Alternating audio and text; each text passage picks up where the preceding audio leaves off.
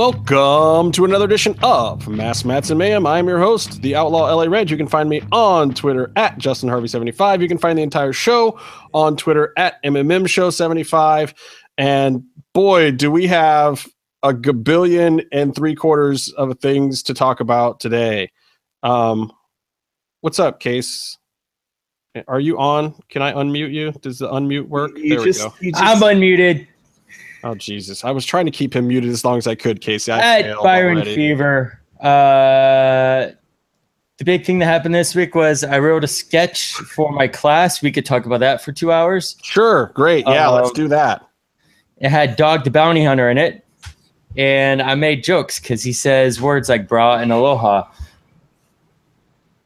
That passes as comedy these days. So, hi, Casey. How are you doing? It was really good. Dog the Bounty Hunter. What a timely reference. I've never Lord, seen. what is that giant phallic thing in your face? Well, that's my dick, bro. I got a boner. Justin, that's called the lovely Yeti mic. That's what he calls a Saturday night. The satin red Yeti right here. Dude, Byron, it was white when I bought it. How long have we been doing the show? Over a year or so. And yeah. We always had superiority over Casey because we always at least sounded better. And now we're using these crappy microphones and he's got the Yeti. I feel inferior. Yeah, your shit looks pretty ratchet. I may be using PlayStation headphones though, so you never know. We still look better, Justin, and we can have solace in that. Nice Green Day poster, Byron. Thank you. This is Casey at Lucha Gringo. Thank you guys for doing the show today.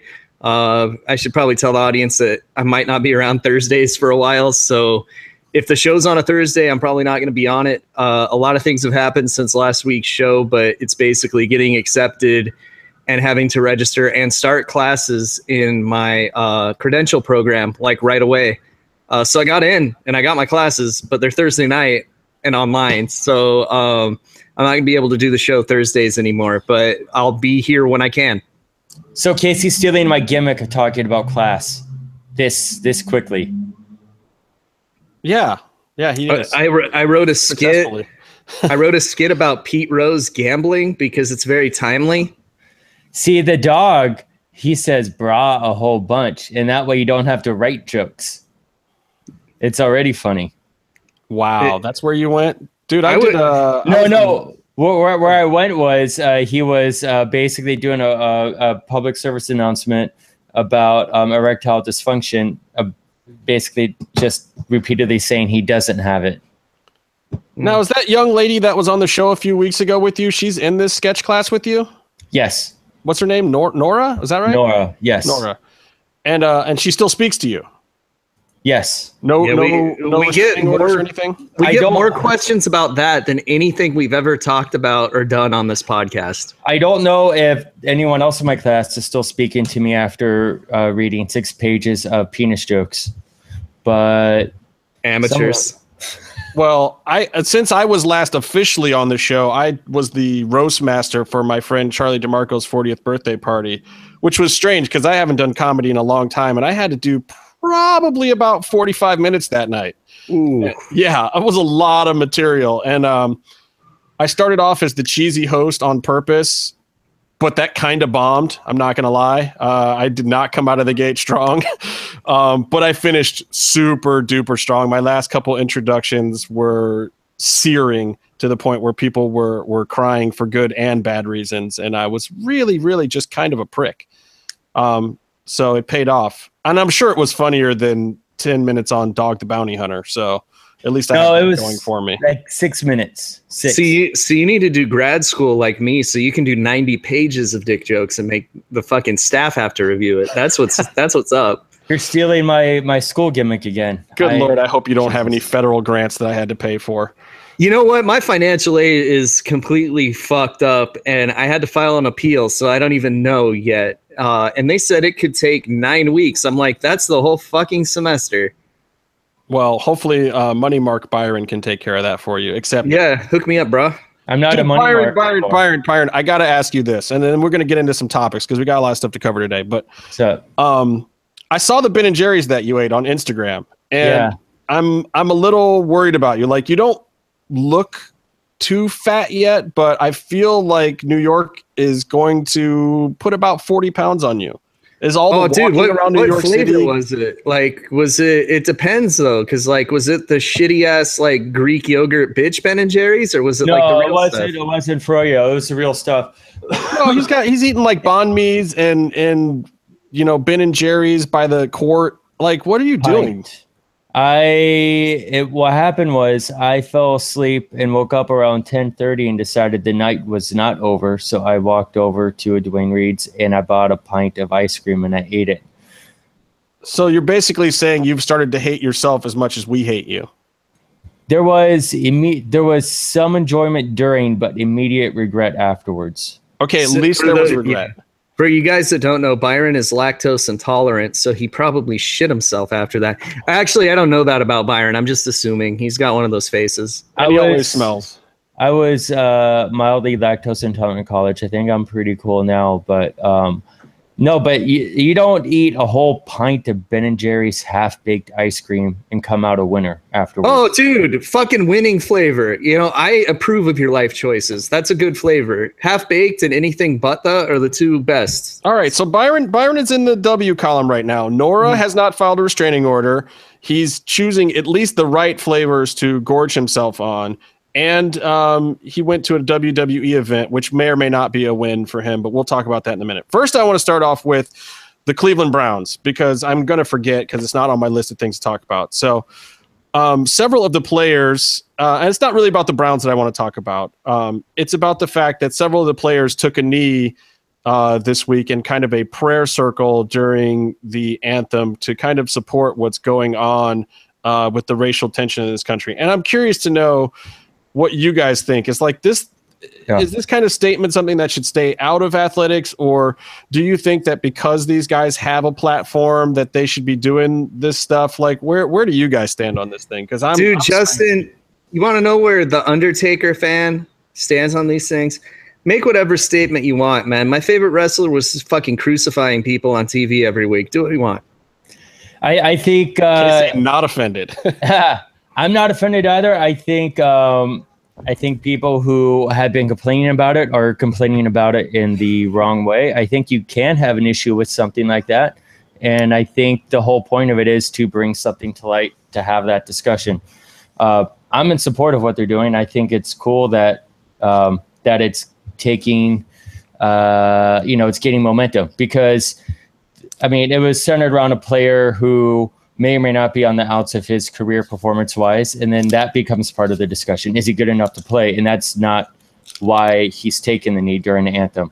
You want to have that discussion over the issues that are being raised, police brutality, all that stuff, because, we need to talk about that. We don't need to talk about whether or not Kaepernick can still cut it in the NFL as much as,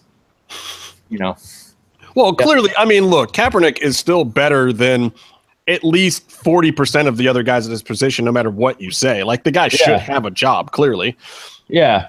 Well, did you see, I follow Roy Woods Jr. on Twitter, and he had a bit of a thing where I think his team, I think he's a Dolphins fan, they signed, was it Jay Cutler? I think they said. You're asking me. I watch wrestling and boxing and fighting all the time. You watch some football when the Browns are losing. I met some people from Cleveland too. Which is all the time. What? They were equally depressed about the Browns. But I think Jay Cutler just got signed, and he looked out of shape and completely like in the press conference, like confused as to why he was there. And it was just like, you signed this guy, and there's like over like Kaepernick, like we're kind of stretching it a bit. But I think though, like, I mean, that's part of the discussion of whether or not he's getting blackballed. But I think more importantly, the discussion should be over why he's taken the knee, why other people. Okay, but here's the other side of that to me is, okay, as much as he has a right to make a stand about things, and everyone does, yeah. Do the people that disagree with you not have the right to screw you over for making that stand? I think and don't think that I'm agreeing with the racists, but I have to ask the question, in this country with what we're set up on and our ideology, are you not allowed to be a racist?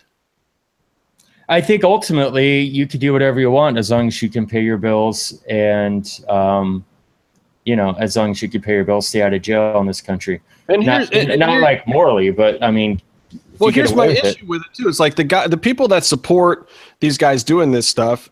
Yeah, it's fine, but is it wrong to condemn the people who say that it's wrong for them to be doing it? That say, I would just want my football. I want to hate black people. I want cops to kill people. Is it wrong to tell those people that they're not entitled to that opinion? Well, let's get Hulk Hogan on the show and talk to him about it. He's from Tampa. So come on, cut him some slack. Is he a confirmed racist, Casey? I don't know about that. Isn't there video evidence? It's not like Hulk Hogan doesn't want his daughter to have sex with black men. He wants her to have sex with rich black men. No, it's not that he hates black people. It's that he hates them so much that he talks about them either shortly before or directly after having sex. With his best friend's It's on his mind that much. Yeah. He's either about to fuck or just fucked and says, you know what I hate? Black people. That's fucked up. Don't take that clip out of context. Don't. No, poor black people. It was a quote. Well, then you should have done it in the "Oh brother, take your vitamins" Hogan voice. I don't feel like doing voices today. But I'm just saying, if you don't want the clips out of context, if you do them in the voice, then there's no mistaking what the context is, Casey. Yeah, my Hogan's not that good. I wish it was. I really wish it was, because I would be like finding Vince McMahon's home phone number and calling him as Hulk Hogan. He would answer too. What's that, Byron? I will say, back to your original question, part of why I respect these people for taking a stand. You have the ones. Whoa, these people! Whoa! You have the ones that are standing in solidarity, with them. Part of it is like it's a controversial stand to take, and there will be backlash, and that's part of what they're doing. They're going against what's normal, what's accepted. They're trying to disrupt, to make people pay attention to something that everyone's kind of glancing over. So there will be backlash. I think in that regards, we're looking at a total success, right? I think so. I mean, I think what they're trying to do is they're trying to say we need to have this conversation and accept that there is a trend of police brutality. There is a trend of targeting a specific type of person. But also, like, we need to, it's not a clear cut, conversation where you can go, okay, this is happening. You got to really get into it, and you got to realize some bad stuff's happening, some good stuff is happening, and there are many sides. And topical joke, you guys aren't going to go for the many sides thing. But you got to get into it. Are you telling jokes? I'm telling jokes. How am I supposed to know that they're jokes? Like, I need like a laugh track or something. Yeah, you need to like do it in Hulk Hogan's voice, and then people will know that you're joking. I stopped for a laugh break. All right. Well, all I'm going to say is it made me smangry that people had an issue with people having an issue.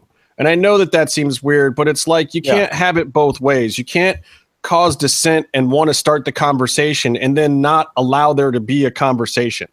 Right. Like, the whole point is to piss those people off. Let them be pissed for two reasons. A, we figure out who the fuck they are.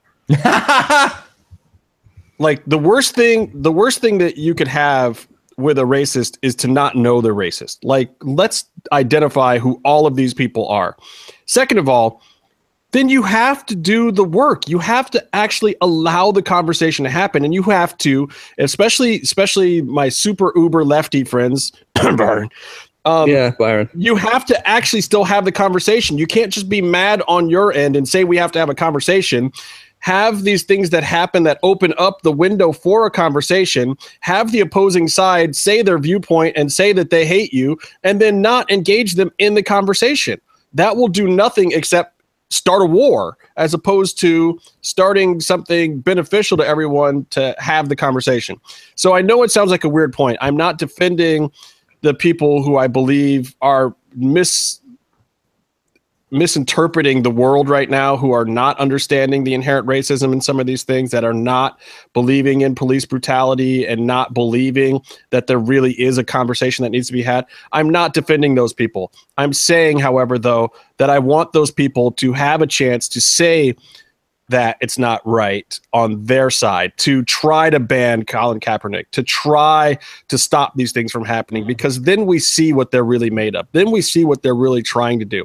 Then we can identify what the real problem is. And then we can say, fuck you, and stop paying them, stop shopping at their stores, stop patronizing their businesses, stop voting for them to get into office, stop letting them have that power to accomplish those things. And if you don't know who they are, and if you haven't had that conversation with them, then you have no power to screw these people over. Yeah. Now I'll get off my high horse. I mean, now you have people who are stopping, watching NFL games. Like, that sort of began to happen when it became obvious that they didn't really punish domestic abusers and murderers and stuff like that as much as, once you were smoking weed and got busted. But, you're seeing more and more people actually take action now. They're making informed decisions over where they spend their money. And that's where we have the most power more than anything. Hey, yeah, but punch a lady out in the elevator or fucking murder some dogs, and people aren't calling for you to get banned as much as this, and it's fucked up. But it is letting you spot the racist. Anyway, Justice said he wanted to move on, and I know he wants to move on to this thing that Vice just tweeted saying experts fear for Conor McGregor's safety tomorrow night, which is hilarious. What expert is that? I don't know, maybe Vice. So it's probably like one of the dudes that like smokes weed and watches shows. It's probably somebody that has like a weed show on the network. I don't know. I hope. Like fucking Action Bronson watching fucking getting ripped and watching Ancient Aliens, which is an actual series, and Sabu and RVD were on it. That's fucking amazing. Because they are both ancient aliens, right? Well, at least Sabu is. Yeah. Sabu, like, do you remember the triple jump moonsault? Yeah. I mean, people talk about flippy shit right now, and I've even complained about flippy shit myself, but I'm starting to think back, and I realize that I only have myself to blame. Like, my favorite feud in ECW was RVD versus Jerry Lynn. That was like the start of the quintessential rhythm of the flippy shit match. Like, you don't get Ricochet Osprey without RVD Jerry Lynn, right? I was like, they do their chain wrestling spots, they do their double kip ups, and then they start throwing each other around. And then the next thing you know, for 20 minutes, it's high spot after high spot until somebody's dead. I'm trying to figure out what my favorite ECW. I want to bring up real quick in the chat. W Lucha is a piece of shit. That Sabu messed up a bunch of flippy moments, and I want to bring up the point that Sabu purposely messed up moments to make it look real. He was that's what he said after he fucked up. That's like Pee Wee Herman saying I meant to do that. I think my favorite ECW feud might have been, Daddy, you're a drunk. I worship Raven. That is awesome, in fact. Yeah. Well, I mean, in feud storyline wise, that was probably the best. No, shit. My favorite one was like really old school ECW. Sandman versus Tommy Cairo, where Tommy Cairo fucked his wife and Sandman started doing promos saying he owed him money for it. And then like all the fucking promos were like, it's time to pay the bill, Tommy. It's time to pay the bill. Fucking great. I mean, but that was when Sandman was actually drunk every time he was on camera, right? Yeah, but I think that was pretty much 80-20 anyway. Isn't that his whole career? No, I'm sure he was very sober when he built that scaffolding for the scaffold match in ECW, because that I'm sure really safe. Hey, it ended up being safer than the one New Jack fell off of. So I don't know if he built that. I think he was out then. Why would anyone do a scaffolding match? Why would anyone want to watch a scaffolding match? You're just watching a bunch of people trying not to fall down. Dude, see, it was good stuff. Dude, fucking Midnight Express versus Road Warriors in a scaffold match, fucking Night of the Skywalkers. That was the shit, dude. That was actually like a really good fucking match. And they did promos leading up to it with the fucking Road Warriors throwing pumpkins off of the scaffolding and having them splatter all over the ground and saying this is what's going to happen to the Midnight Express, so be sure to watch the match. Fucking dope. And Jim Cornette injured himself for the rest of his life, and fuck Jim Cornette. Fuck Jim Cornette. Oh God, Meatloaf is in the chat. We've got to talk to that guy because apparently he's sending gifts to Cuerno and his purple alter ego these days. He's sending him gifts. Not gifts, not like animated pictures, like gifts. Not okay. With a T. No, it's cool, man. It's true love. The heart wants what it wants. Not only is he buying used Phantasma underwear, he's sending him custom-made Funko dolls of Phantasma. Made out of underwear. I support your life decisions, Meatloaf. You are still my friend. I don't know. I like the kid, and I just really don't want to see him go down a dark, dark path. It's like... Too late. I heard he... Hey, Casey. Listen to our show. Too late. Casey, you said you like Meef, but guess who else likes Meef? Nobody? W. Lucha. So it looks like you and W. Lucha have a lot in common. They've always had a lot in common. That's why they hate each other so much. Well, W does it. I don't hate the guy. I just find him of zero consequence. What are we talking about next? Wow. What a no-sell. All right. Very quickly, before we get on to all the combat sports related things, I want to mention this trade that the Cavs did. They got rid of Kyrie after he Kyrie Hojo? Kyrie Hojo with the Kyrie Sane? Kyrie Irving. They got rid of Kyrie, but they sent him to Boston, and they picked up Isaiah Thomas and like half the bench in a ridiculous trade, though Isaiah's hip might be crazy. But it's like what's going on with the Cavs has just like it has my head shaking. It's like you get IT, but then you lose Kyrie, right? And then you could get Dwayne Wade, but then LeBron might leave in a year. And then you get the first pick from the Nets, but God only knows who they're going to use it for. And if they're going to try to build something with the, basically basketball in the last 2 weeks behind the scenes is more complicated than Lucha Underground behind the scenes. Okay, so what is worse, the Cavs losing Kyrie or the Black Lotus triad trading Kyrie to New York? Because I think that's worse. Okay, see, Byron, that's an actual joke. That was funny. That was like a funny joke. It was topical. It fit in with the contents of the program. That was really good. That was well done. What you were saying when you said Cleveland sports? Right, and then your brain just hazed over. I get it. No, you're like Cleveland sports, and then I just mentally started laughing like Bobby Heenan during a Hacksaw Jim Duggan match. All right, Hacksaw Jim Duggan is a college-educated man.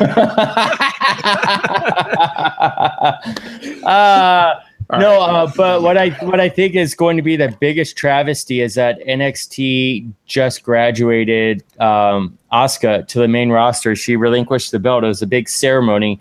And then Kairi Sane is going to show up in NXT. Hojo is going to show up in NXT. And I'm pretty sure 60% of that crowd is going to they're calling her Kairi Sane. And 60% of the crowd is going to wonder why Asuka is still in NXT. Well, I guess they do tape in Florida, so yeah, right? You might be right.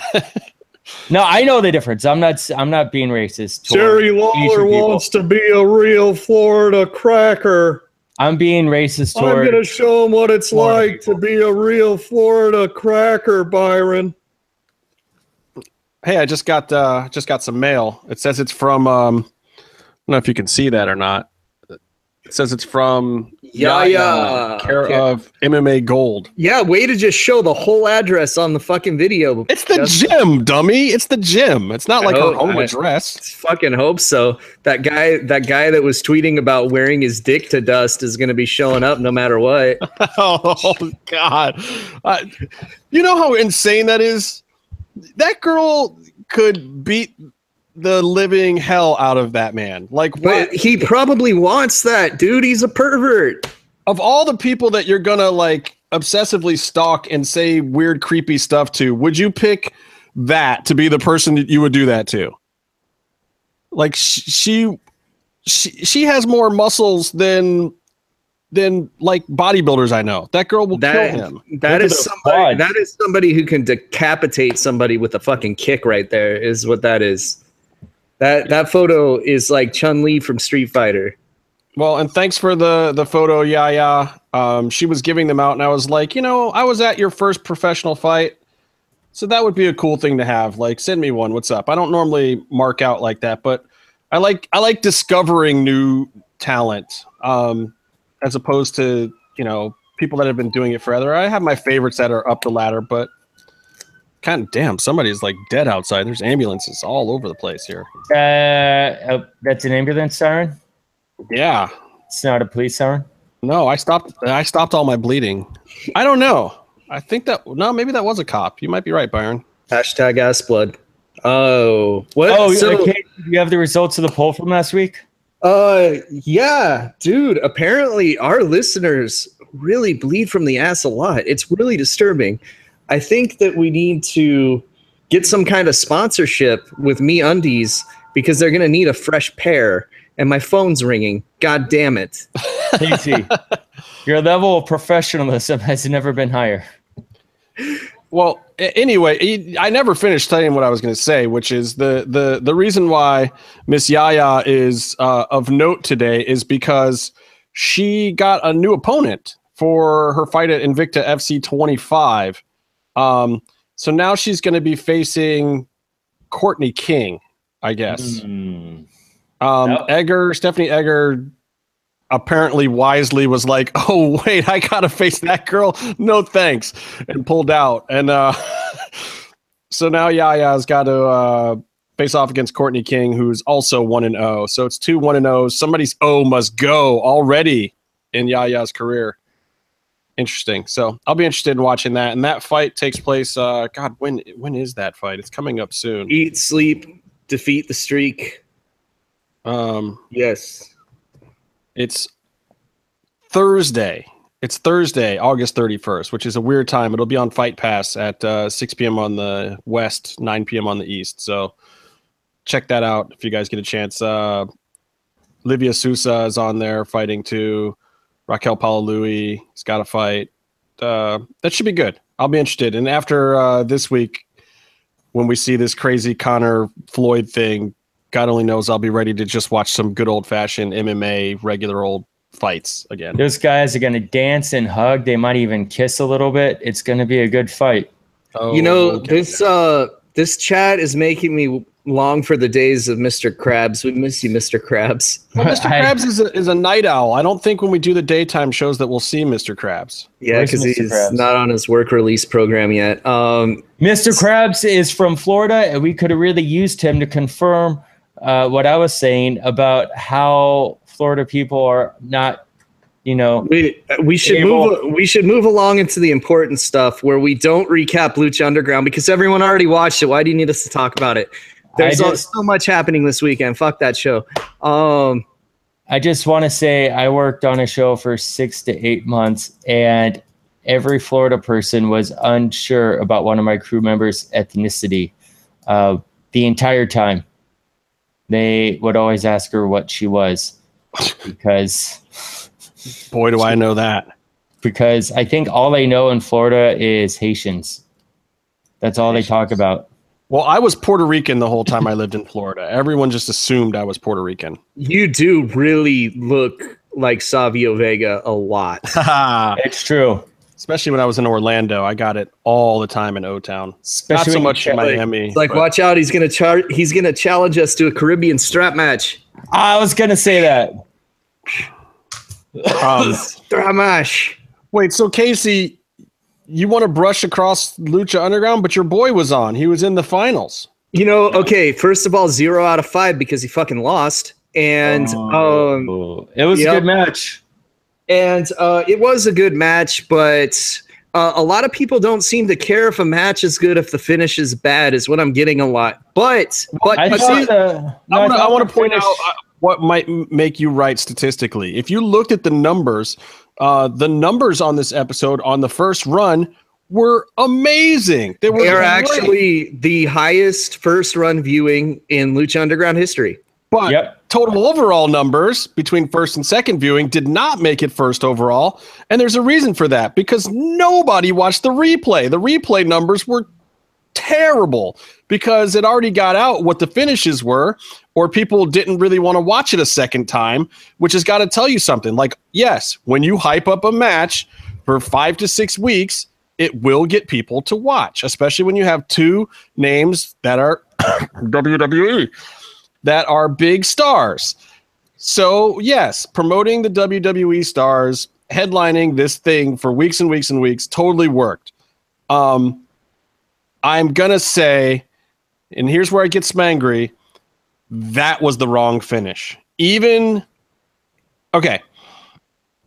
I liked where it went. I don't mind Rey losing, but that level of cheating from Mundo, I just don't think was necessary. And I think, honestly, they should have had Matanza kill him. Don't you think so? Like, you got to have Matanza come back. He's the guy that fucking put Matanza through the fucking stage anyway. You don't think that there's a receipt coming for that as well? And it's like... Yeah, but why not do it here? It would have explained Dario wanting to fuck Rey over more than just having fake Paul Heyman that has all of the same...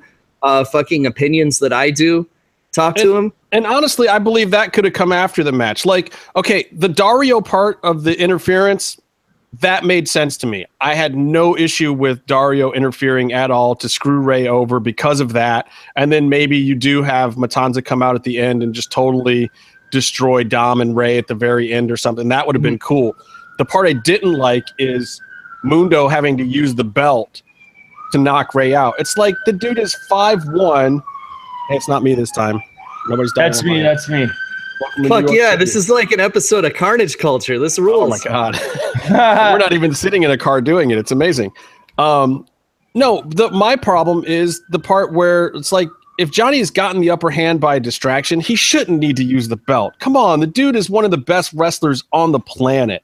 He's got a skill set. Rey has no kneecaps. Like, for Christ's sakes, he can't hit into the world on Rey and then like get a semi-clean finish after the distraction. He's still got to knock him out with a freaking belt. It was ridiculous. He should have taken him from Slamtown to Dick Kick City is where he should have taken him. And even that would have been figure 4.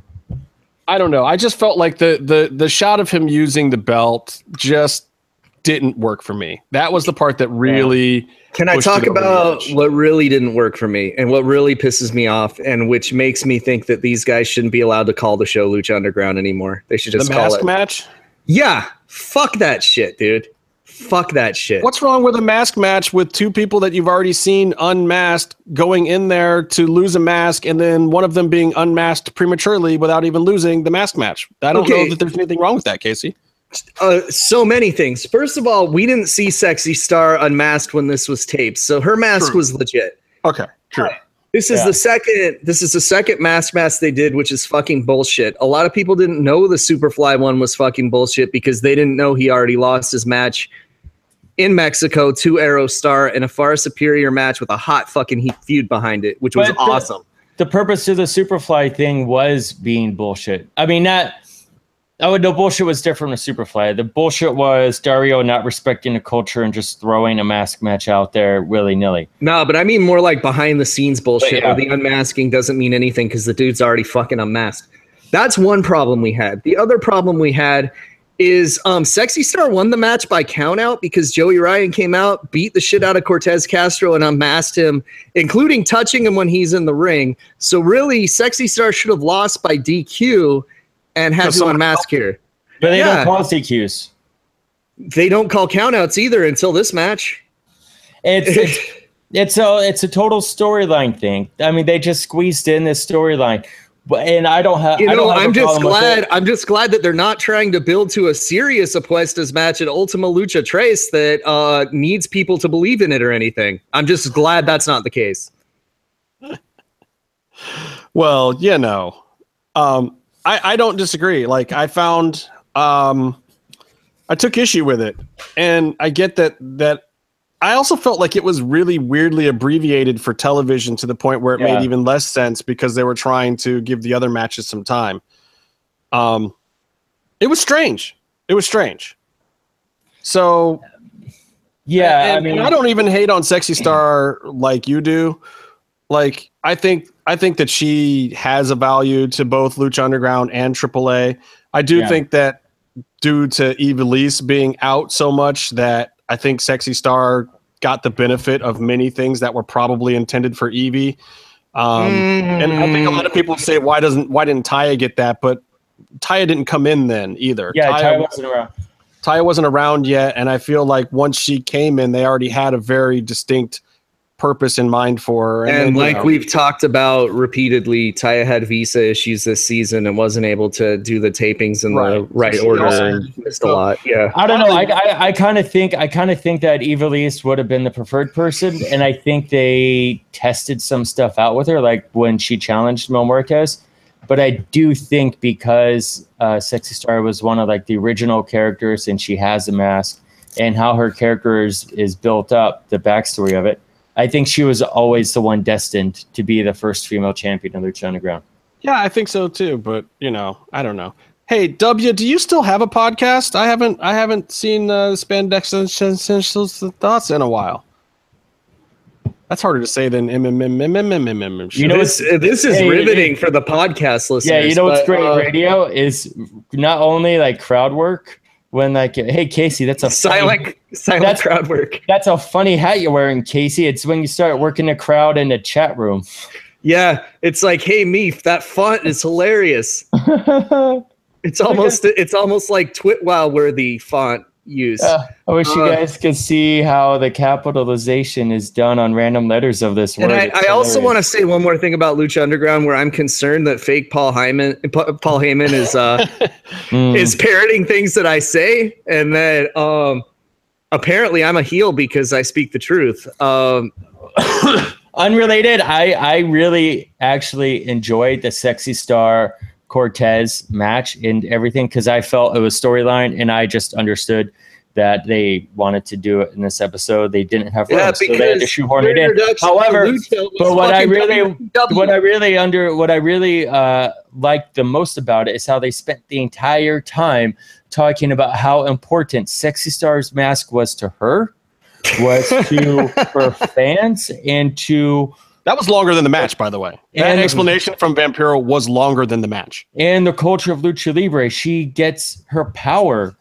She came from an abused background, and the mask gives her power to fight for every woman. Every woman is sexy, and every woman is a star because of the mask. And I also got to point out once again that this wasn't the real Veneno, and there's already a much more famous Veneno in Lucha Libre that also already lost his mask. I'm just saying. I think that Stryker and Vamp actually did a great job with that for the task that was put in front of them. Yes. Like they halfway had me into it for a second, like before the match just disintegrated literally seconds later. Like, I have to give Vamp and Stryker props for like the fact that somehow they got this thing put in front of them. And I can't imagine that they thought that this was a good plan either. Like, I just don't know. Like, DJ, I love you, but this was not the finest moment. No. I'm gonna say I want to know. DJ, I love you, but this is worse than Son of Madness. Worse than Son of Madness. Oh, I don't know if I'd go that far. Casey, well, there's more coming next week with Son of Madness, baby. Stop it. Oh, I don't want to hear that. It's already in the previews. Oh, God. So what I'm most curious about is whether or not they redid the commentary after Sexy Star's mask and boxing career. I don't think so, but I feel like when they shot the vignette with fake Lucha Gringo, because that's who I'm going to call him, because I'm pretty sure there's already a fake Lucha Gringo. He's like fake Lucha Gringo. But I mean a fake Casey Nielsen. Like, I'm pretty sure that all of that character's opinions are based on, like, he is the representation of Casey. Well, it's like, they could have fucking got me to do it, right? Like, I would have done it. No, you wouldn't have.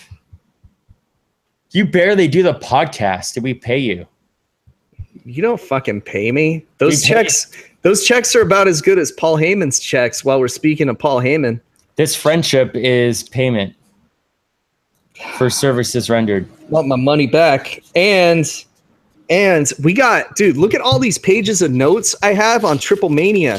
We're Look gonna at get all there. these. We're gonna get there. Dude, I gotta finish up talking a few things about luchas. So, anyway, so the fake Paul Heyman literally says Benji Star, or whatever his name is, literally says that Sexy Star was the worst champion in Lucha Underground history. Well, You okay. had to have at least popped for that, Casey. I did, but how is he even wrong? Because, okay, name all the other champions in Lucha Underground history. Who was she better than?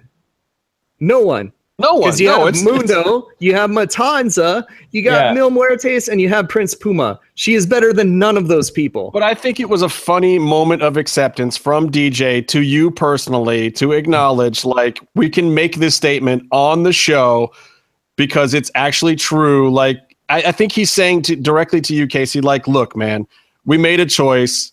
It's whatever it was. But at the same time, we didn't make her better than any of the guys that you like. But I will say this. Except She's a better Lucha Underground champion than Pentagon ever was. Oh, Hey, it's fine He's because a champion now.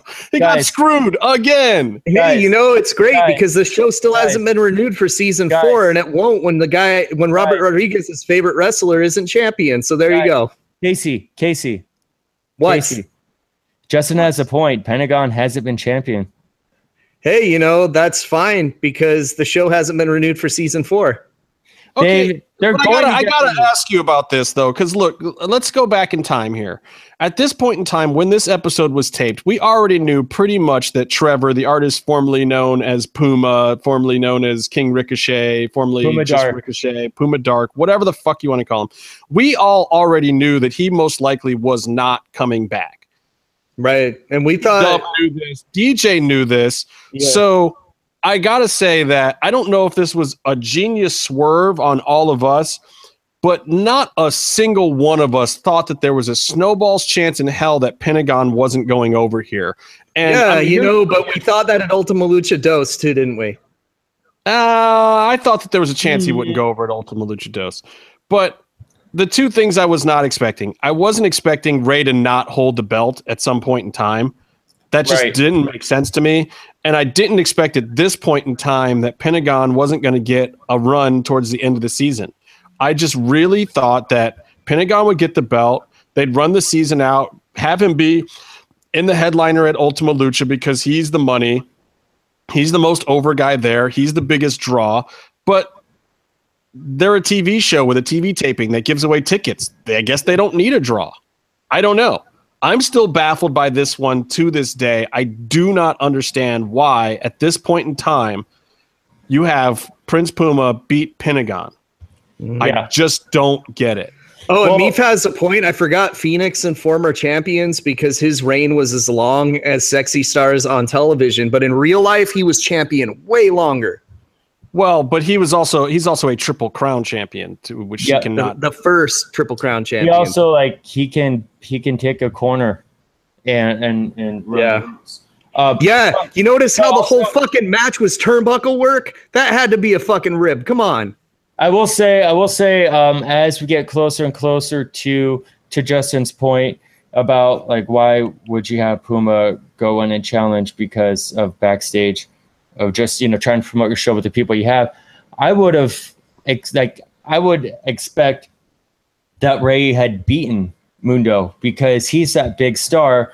Wouldn't you want the big star as your champion heading into Ultima Lucha Tres? Yeah, I just don't get it. Like the whole point of bringing him in the first place is to bring a little bit of prestige to the promotion. It's the same thing I was talking about with why they put the strap back on Brock in WWE, and everyone was all, it's terrible when it happened, but it's paying off right now.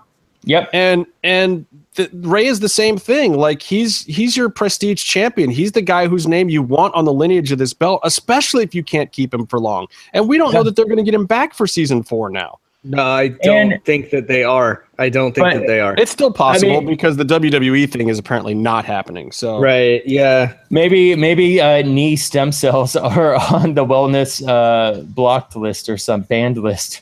Dude, that shit actually works though, and that is fucking amazing science. If you ever look up how that works, man. I will say, like if I were running the business side of things, and this is a good point that you just raised, I would want Ray to be my champion heading into an off season for Lucha, because that way he does all the promotion, but you don't have to have him defend the belt for like a month or for a few months or for a year or whatever. But he gets to be in public and say he's champion all the time, as long as, you know, the last episode has aired or whatever. But you get that PR with him.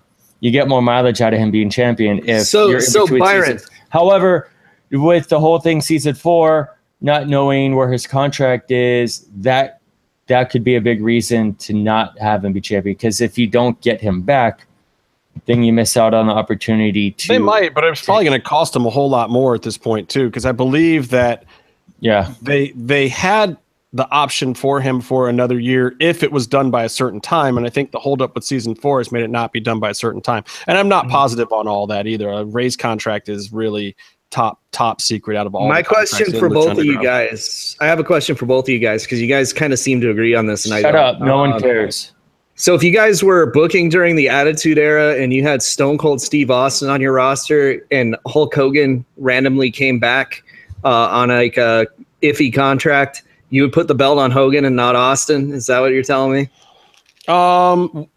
If you're talking about it being a brand new belt that needed some prestige, then possibly, but that wasn't a brand new belt at the time, so it did not necessarily need it. So no, I would not have necessarily put it on Hogan. And would you just job Stone Cold to women repeatedly? And yes, women not under contract, I mean, and that are jumping it to WWE at the earliest opportunity and are already there. Wait, you're clearly talking about Pentagon and the Black Lotus tribe. This is not sneaky at all, Casey. What? No, because you know Why what? are you so bitter about the Black Lotus triad? That was awesome. It was awesome, but if you're gonna job them to somebody under contract. Jesus Christ. But a Pentagon, oh come on. It did take 4 of them for the record to do it. Yes. It And took you know all what? 3. It really took 3. He got comeuppance for something that he did. He was fine. He got to have great matches, and it was a huge thing. He got the whole episode for that. Have you seen Kairi Sane's elbow? Come on. Yeah. Yeah, I also saw it get reversed into an armbar. It was pretty fucking sweet. There you go.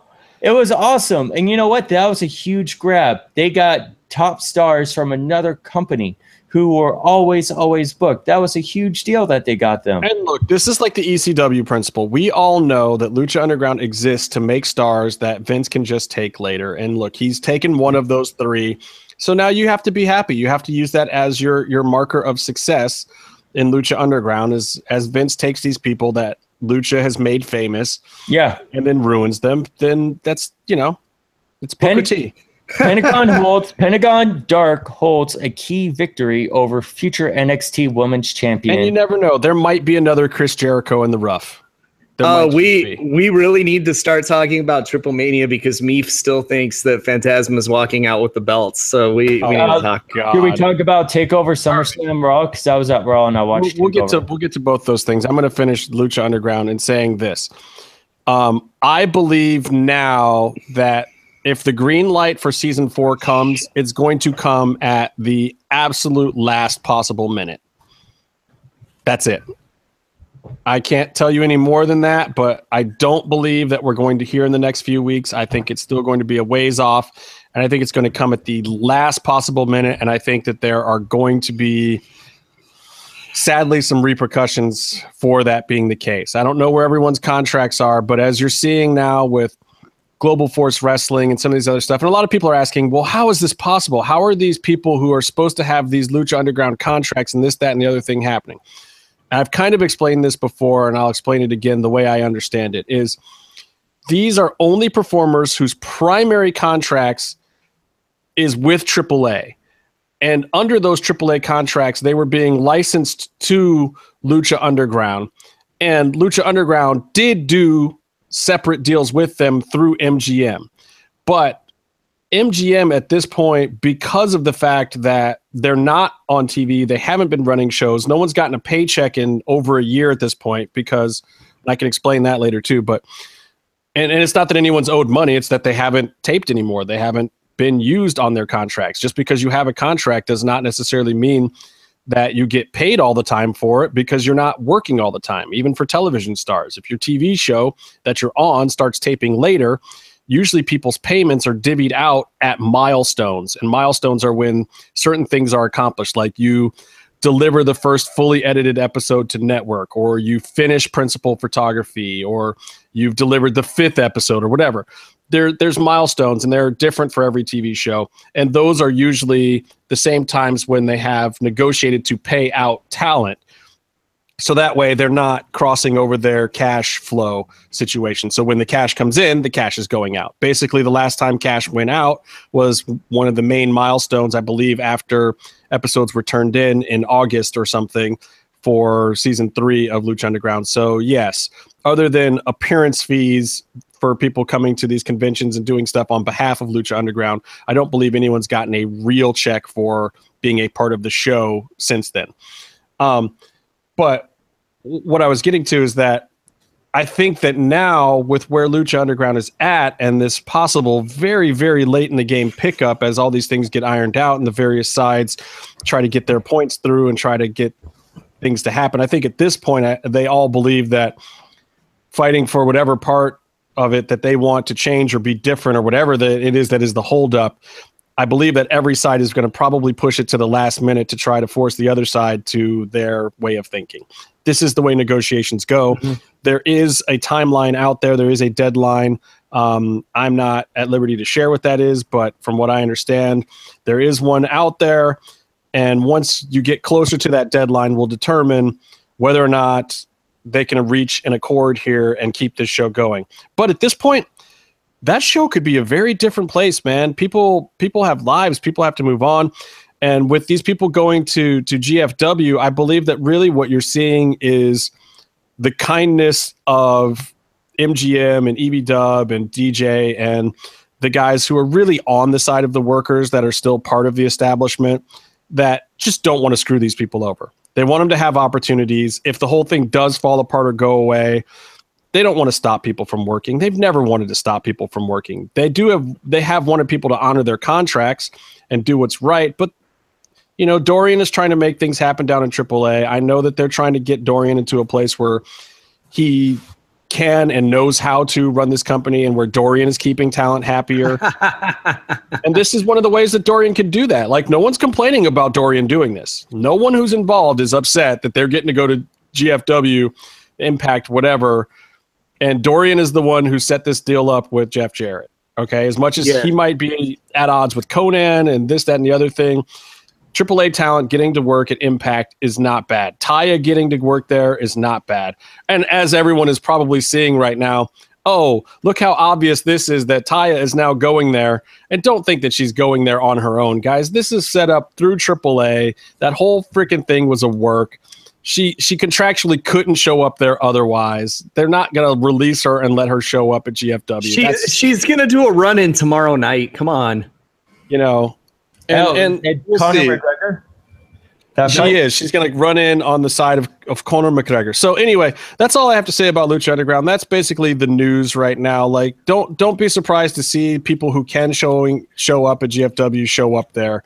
I'm more interested in our boy Kevin Cross. Now I got some stuff on Kevin Cross, and I've got the perfect segue for this. Guys, I want the camera on me for a second because I'm wearing the shirt. Yeah, you got it. You're plugging him. That's all I got. Look, somebody was asking if I had real heat with them from something I said on another podcast a few weeks ago. I do not have real heat with Kevin. It would just be nice if Kevin would, you know, occasionally break kayfabe with his buddies, with his pals, and let us in on some inside information. I'm here to tell you that is a I am appalled. That is a tight-lipped motherfucker, man. He won't give up the goods on anything. He will not say anything. He won't break kayfabe. He won't give you inside dirt. He won't tell you jack. You could get this man drunk in an alley and steal his wallet, and he will still tell you nothing about an upcoming storyline or angle anywhere. In fact, before he even came on our show and announced that he was officially signing with Lucha Underground, he went and asked permission to make sure it was okay. even though it was already out there. Like, the guy is just a stand-up dude, so I don't really have heat with him, other than the fact that he's too much of a stand-up dude. Damn it, I want some inside information. Come on, Kevin, give me the goods. Give me the dirt. He knows Kevin. He knows exactly what's going on in AAA right now, and he won't say jack. So go ahead, talk about Kevin. I'm salty. First thing I want to point out is this is a big card, and it's going to be on Twitch. Triple Mania starts at 5 p.m. Pacific tomorrow, which is Saturday, which is the same day as the big fight that everyone's going to probably be watching instead, unfortunately. But the fight is a bit later, though, so you should be able to get in at least half a Triple Mania. I'm going to do that. Plus, it's going to be crappy undercards. It's boxing. It's not UFC. The undercard's going to suck. So I'm watching Triple Mania first, and then the fight. You only need like 20 minutes of your day for the fight, don't you? Like, you get the promo package, you get 5 minutes of dancing and making out, right? I don't know boxing, but that's what I assume happens, and then they're done. The thing is, they said that they're going to do the mask match if it actually ever happens, which I'm still skeptical, by the way. Mark me as skeptical. After the fight. So they're just going to hold it until the fight's over and then do that. It's kind of weird. But that's a thing. But one thing that's really interesting about Triple Mania is there aren't any Lucha Underground characters on the show whatsoever, unless you count Johnny Mundo being called Johnny Mundo. There are a shitload of GFW people there, though. And DJ's going. I mean, he's working on the show. I think maybe Cross might show up. That's my fucking prediction. No one tells me shit either. But why isn't Cross booked? He's out there destroying because he's gonna cash in the briefcase on the title match and win the fucking belt. That's why. Gotta be what happens, because come on, even the last time we had Cross on this show, we joked about how he wasn't going to be able to see the fight, and he kind of said that he was booked for Triple Mania that day. Oh no, he would never do such a thing, Justin. No, but he never actually said that he was booked, but he did make it sound like he was going to be there and not able to watch the fight. Maybe he's just going to cripple some fools. So my intuition, not him, but my intuition says that he cashes in and Kevin Cross is your new champion of the entire universe. Yeah, that's what I'm saying too.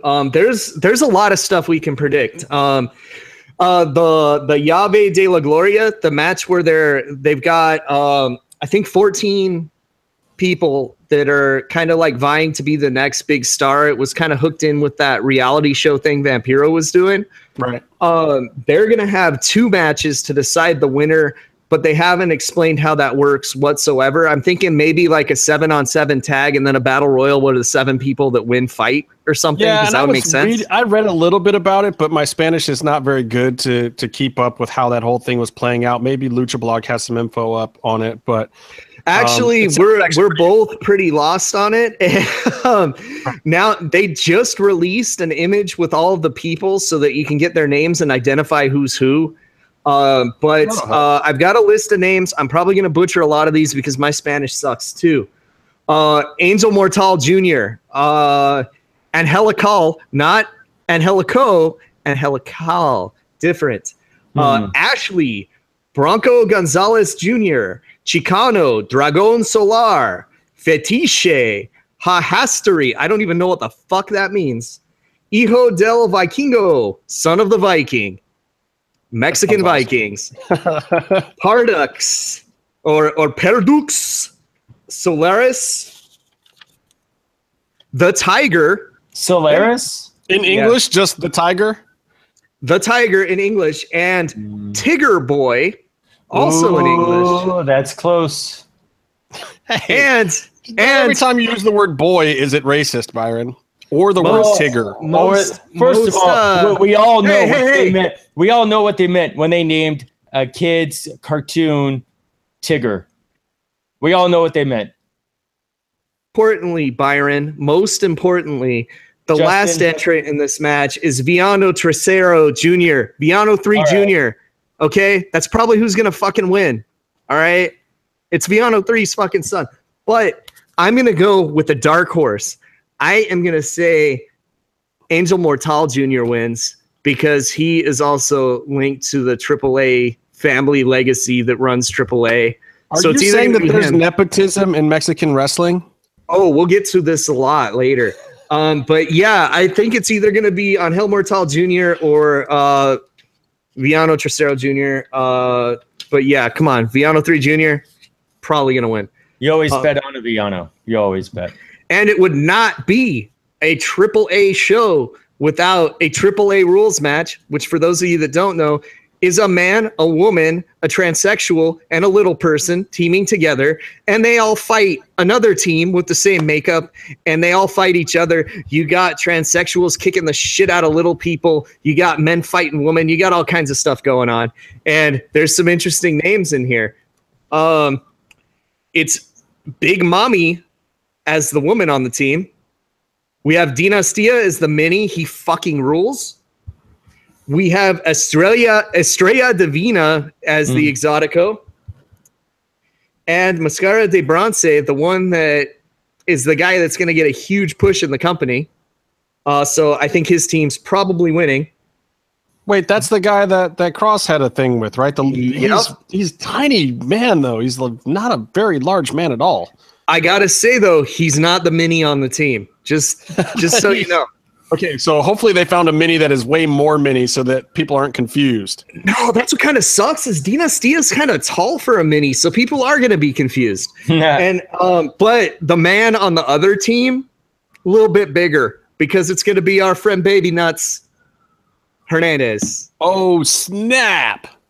And he's going to be teaming with Mini Psycho Clown, Mamba the Exotico, and La Hydra. That's an awesome team.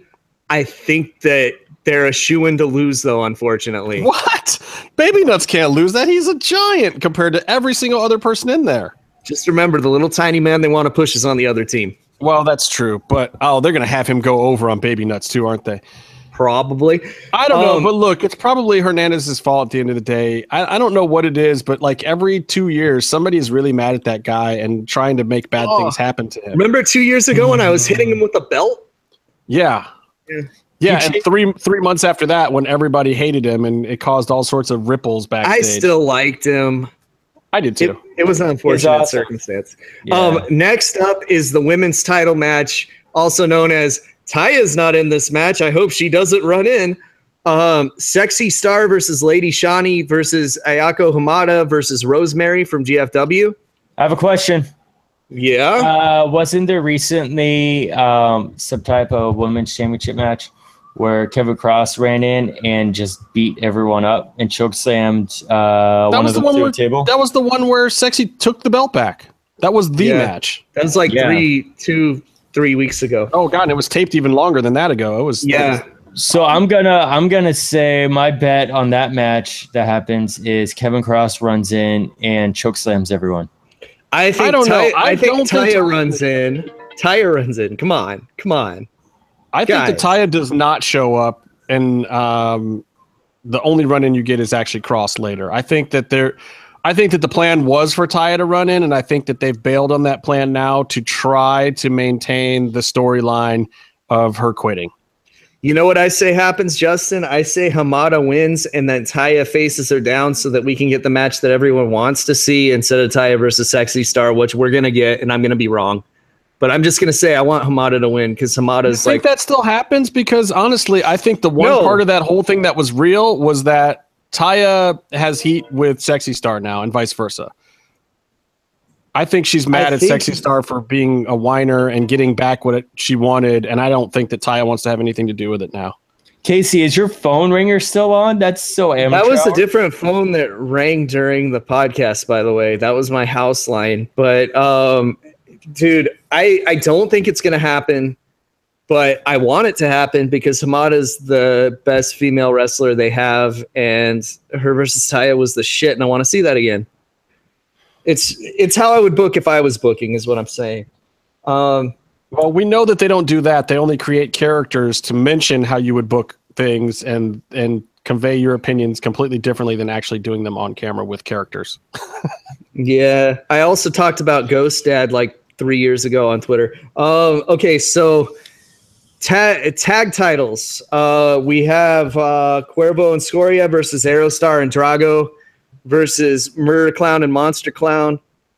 versus the GFW team, which is going to be DJZ and Andrew Everett, who's both of those guys are the shit. This is going to be a pretty awesome matches are definitely interesting, and it's almost painful at how quiet it is in the Impact Zone during his matches. And it's just like he is hitting the craziest high spots and is a really good flippy shit guy. And then it's just dead silent. And I don't even understand it. I mean, like Andrew Everett too, man. He is underrated as fuck. And you go he's back to really the old good. X Division, and it was like that used to be when the Impact Zone would come alive, and the pops were ridiculous, and nobody cared about the headliners. But those X Division matches were sweet. Now with these guys who are doing the same, if not better, they get no love at all. I don't even understand it. And they're like the second match on the show, and just like nobody cares, and all these fat Pepsi drinkers are just sitting there with their Chick-fil-A in the front row, eating nuggets, looking at them like, huh?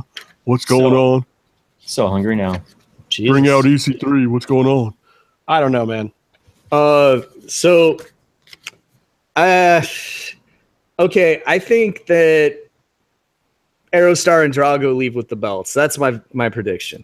I hope so at this point. The next is the big Copa AAA 25th anniversary Battle Royal.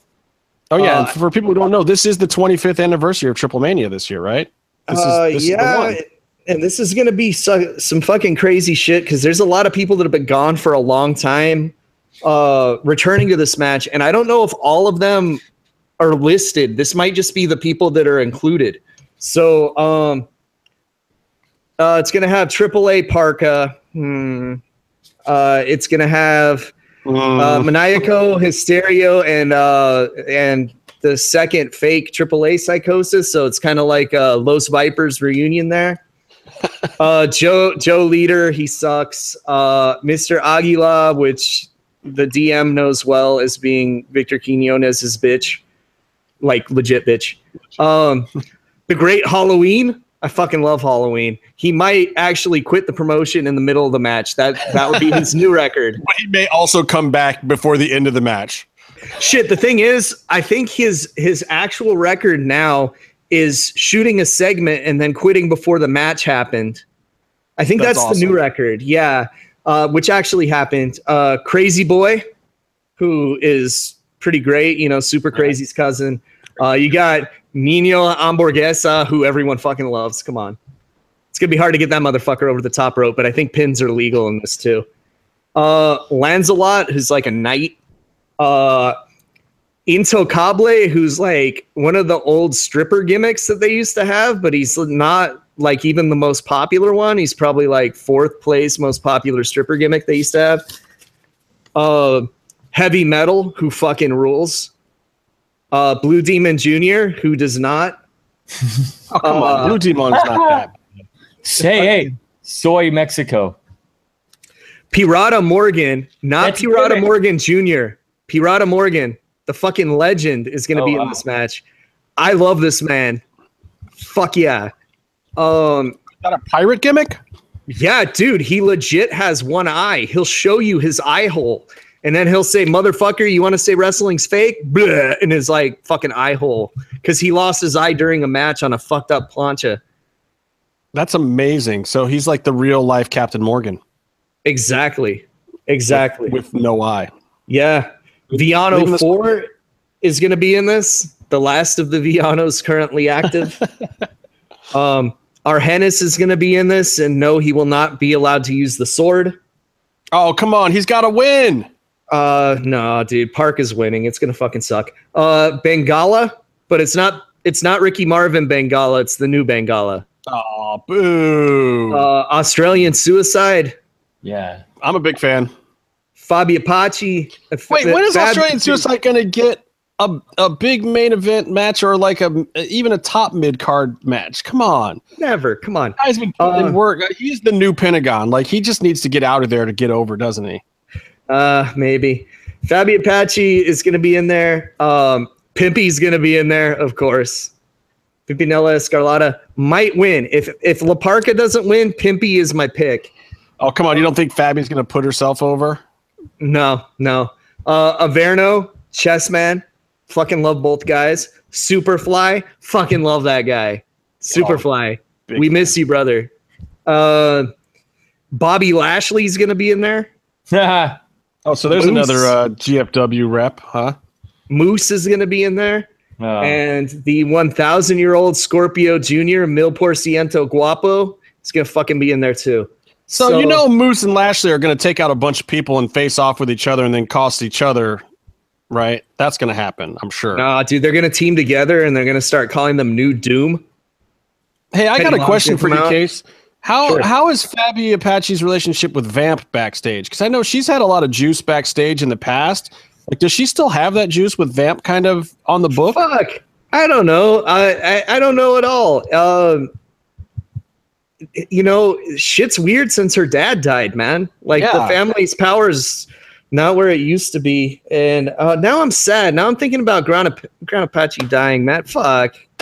Oh. I'm sorry. I'm just trying to figure out if she's still got the juice backstage with him gone and with Vamp kind of running the book now. Okay, I'm gonna bring some levity into the situation because also sadly I think La Parka's going over in the match. Probably, if not, then it's gonna be Pimpy, but it's probably La Parka. Okay, the next match is Pagano versus Macias, is what they're listing as an Ultimate Consequences match, but they don't tell us what the fuck that means. So I asked Cubs fan, I'm like, dude, do we know what the fuck this means? And he said, you know, Lucha Blog, Cubs fan, same dude. He said, I think it's Street Fight and they just mistranslated it. And I told them, no, this is my theory to what an Ultimate Consequences match is. What do Macias and Pagano have in common? They've both already lost their masks. They've both already lost their hair.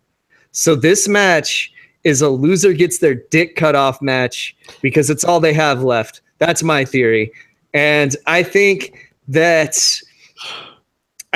Macias wins because a dickless clown is even more funny. I'm going to just agree with everything you just said. Yeah, it makes sense. I like. And then, by the way, Krabs is in the chat now, so you guys. What up, Krabs? Your Krabsness. Looks like Mil Machete stopped by as well. We got you guys just missed the whole fucking AAA rundown. I hope you heard. No, Machetes is saying "F you guys" because Australian Suicide had his mask versus mask match. What else do we need? Like him winning a match. How about that? Okay, so then we have the two big matches. We have the AAA Triple Crown Championship match: Mundo versus Tejano versus Meatloaf's wife. And Hijo de Fantasma. So that match is going to be great. I think that it doesn't matter who wins because Cross is going to cash in and walk out with the belts. Wait, who all's in the match again? Who gets to slap around Fantasma? Tejano, Mr. Popcorn Eyes. Right. But he's going to slap the crap out of Fantasma. Clearly, he's a bigger, stronger guy. So who else? And Johnny Mundo, who if he tried to slap Fantasma, he would sprain his wrist probably. So now, what if Mundo wins and Cross cashes in on his boy? Is that a possibility? I think there's a possibility. I think there's a big possibility, and I think that's probably what's going to happen. But we'll see. And that because he'll think he's coming out to celebrate with him, and he's going to clothesline him. And you know what's going to happen is DJ's listening to the show right now, and he's going to change all this shit so I'm wrong. Watch. Did we know if DJ's on the book for this thing at all? Is he helping out? Because I know he's been pretty busy with Big Brother. He's on his way there. Yeah, he just tweeted he's flying over right now. So good. So we can expect some shenanigans, if nothing else. He's going to go down there, look at what they already have booked, and try to get some shenanigans going on for us, right? Speaking of which, main event, mass match, if it happens, I'm still skeptical. Wagner versus Psycho Clown. And I think that if it happens, maybe... Okay, there's a couple ways this can go, which is kind of stupid to say because there's only two guys in the match. Oh, look at this fucking jabron fucking answering his door and shit during the podcast. So unprofessional. Okay, three things can happen. Psycho Clown wins by forfeit because Wagner doesn't show up for the match. I would say that's the most likely thing. Come on, he's going to show. I don't know. It's the 25th anniversary. He's got to show. He's done this shit 3 times, Justin. If not, Vamp will book himself in the match if he doesn't show. Then what's he going to do? Lose his face? It's come on. Why do you think he's been growing all that hair? Oh, God damn it. You know I'm right. You know I'm right. He's growing that hair just in case he has to shave it again. One school of thought would be Wagner's old as fuck now, and he would lose his mask on his way out, and he's pretty ripped, and he kind of looks like the dude from the Dos Equis commercial, so he's marketable without the mask. And I didn't tell you he looks like that, but he fucking looks like that. And or like Macho Man in his later years a little bit, he kind of looks like that too. But I mean, Wagner is all grayed up now. You can see all the... You know, one thing that no one really thought of is maybe Wagner agreed to the batch because he's fucking going over. And Psycho Clown's losing the mask. Because you know what? See, because Psycho Clown, if he took off the mask, he could just wear face paint like Pagano. Problem would be he would look exactly like Pagano probably. But those masks fucking suck to wrestle in, I bet. But you got to think at this point in his career, he's probably ready for something else. I mean, how he's done everything as Psycho Clown that he could possibly do. He's been at the top of the main event for a while now. It really is time to mix it up. Yeah, because he can unmask and then carry on the fucking Brazo family name. Yeah, I mean, I think it's time to do that, and I think it's better for his legacy, and his knees aren't the best anymore either. So, I mean, I feel like all these guys, you get to a certain point and you have to look at what version of the legacy, especially as a luchador and a mask, is going to work for you in the later years as these guys work longer and longer. And they've seen what's happened to the generations before them who didn't unmask at the right time or unmasked at the wrong time and ruin the legacy. I mean, it really is a very careful process. And I think that at the 25th anniversary of Triple Mania, this could really be the right time for him to step back into the light without the mask.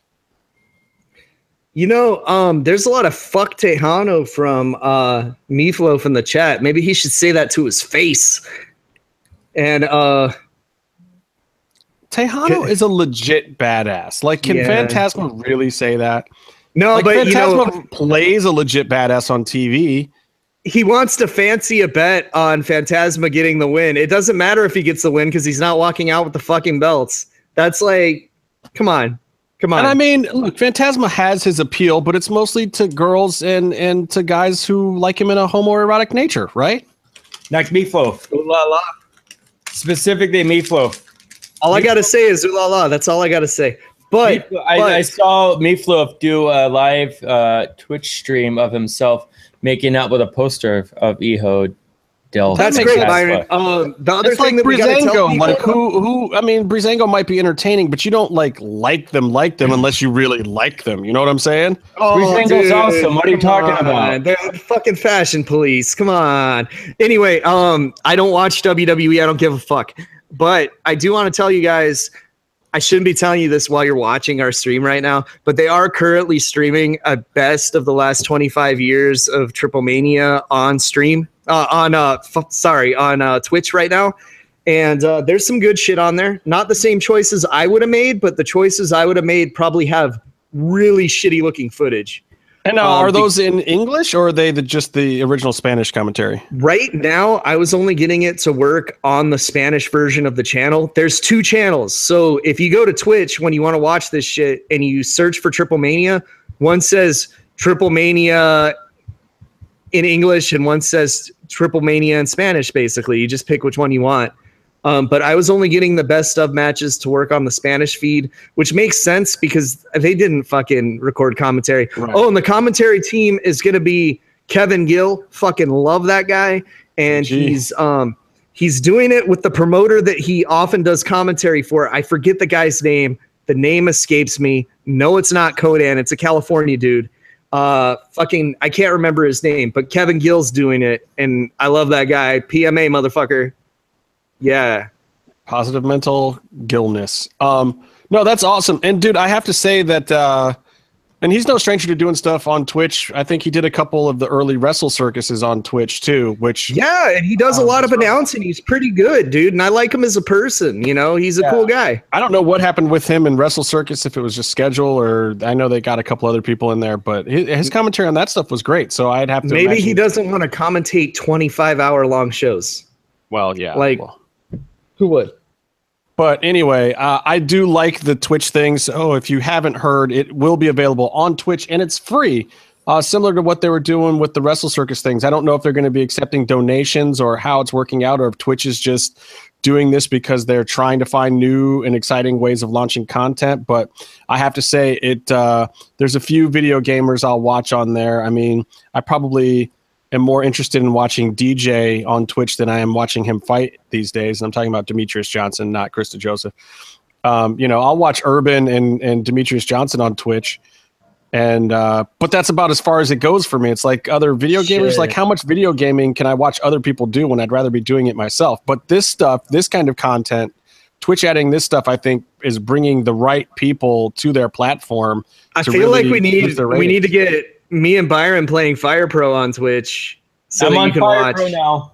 Because Byron's on Fire Pro now. Fuck yeah. 20 years of playing Fire Pro, Byron. What's up? Oh yeah. Do it so I can live vicariously through you guys, because there's no way I'm getting a PC up to that capability anytime soon. It costs $125 plus shipping. Thanks to get your PC?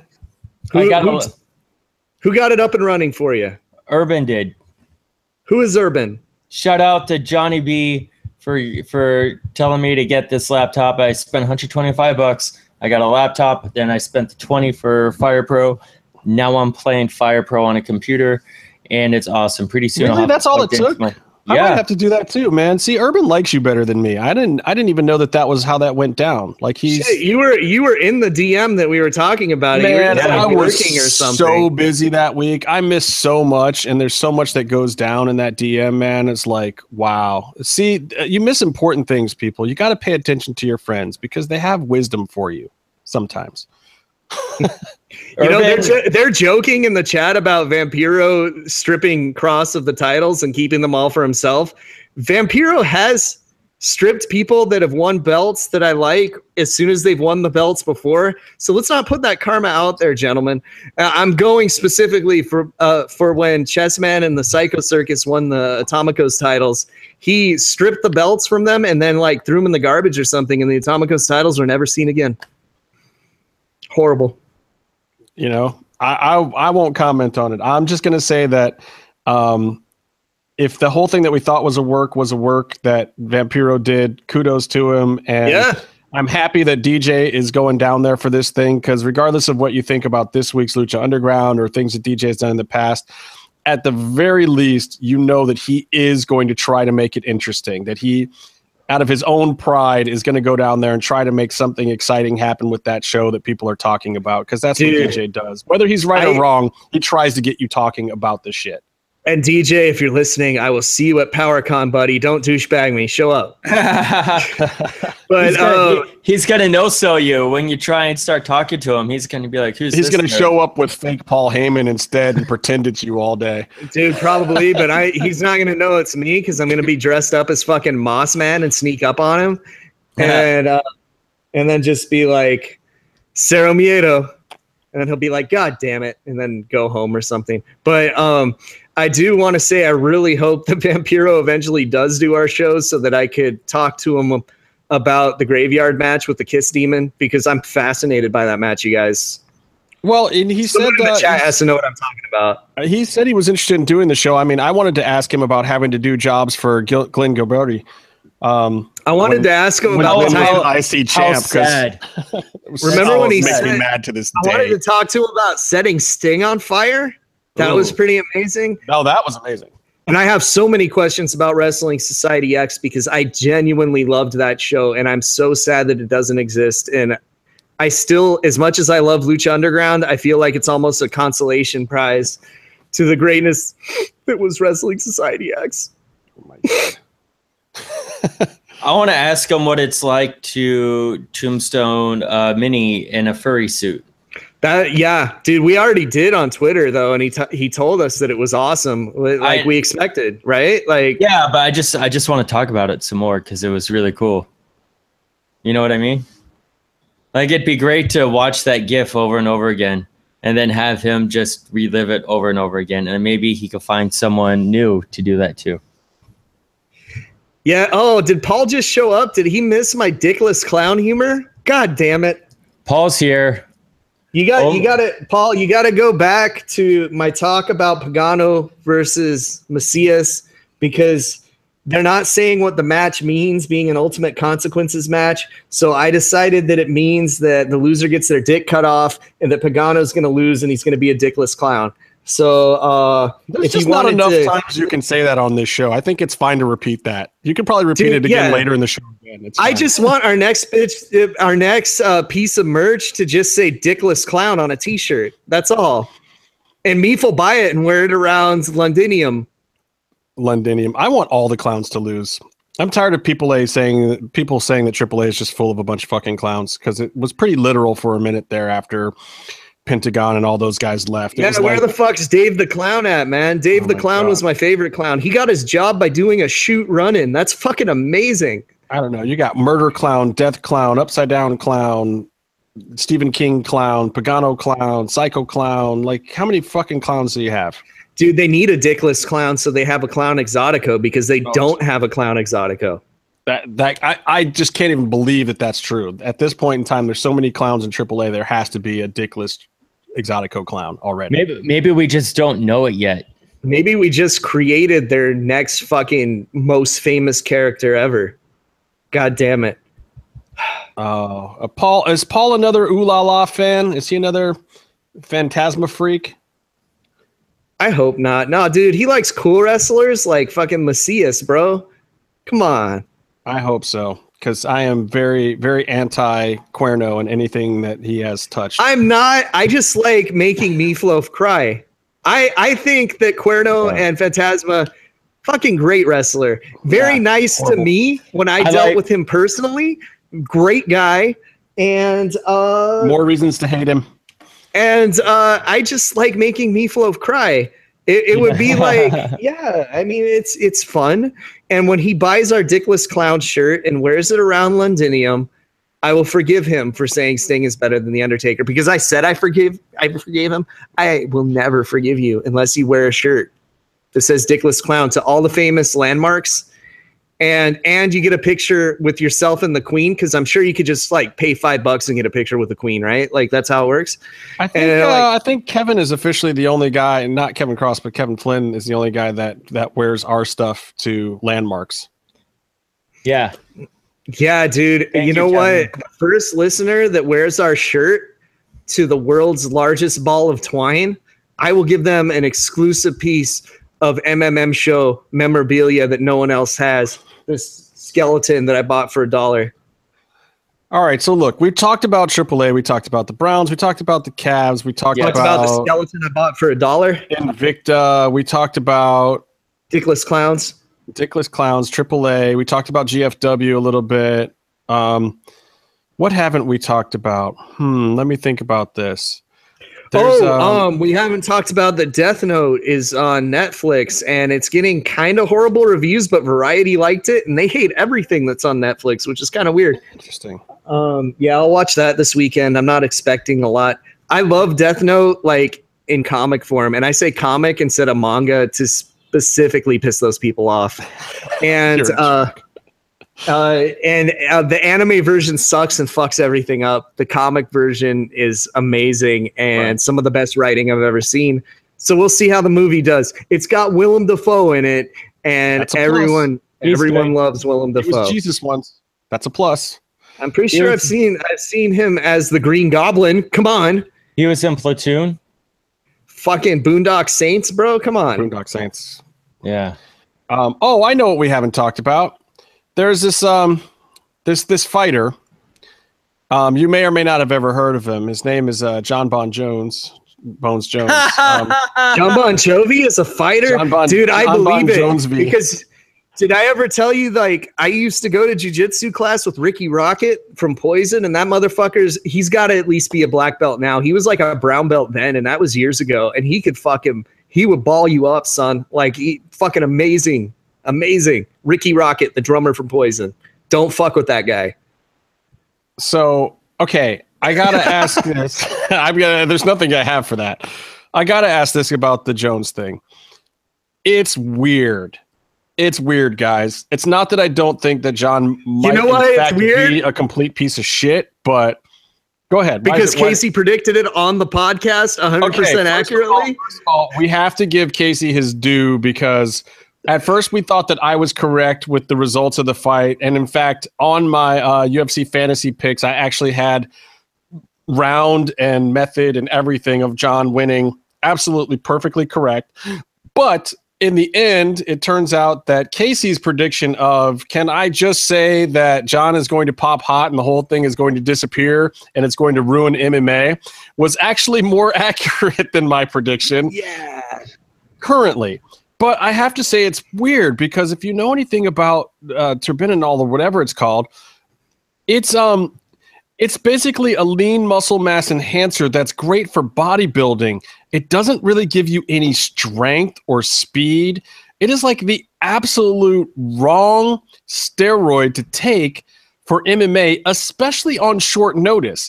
And the fact that he didn't pop hot in the July tests, the early July tests on the 5th and 6th or 6th and 7th or whenever that was, and then popped hot on his in-competition test right after the weigh-in is baffling, because it means that if it's true, not only was John Jones doing drugs, but he was doing ones that weren't helpful, that he shouldn't have been doing at that point in time at all. So like, not only might he be the biggest dummy in the world, he might be the biggest dummy of a dummy's dummy in the world. Like, it might be the stupidest drug use of all time. So, or else somebody's fucking with him.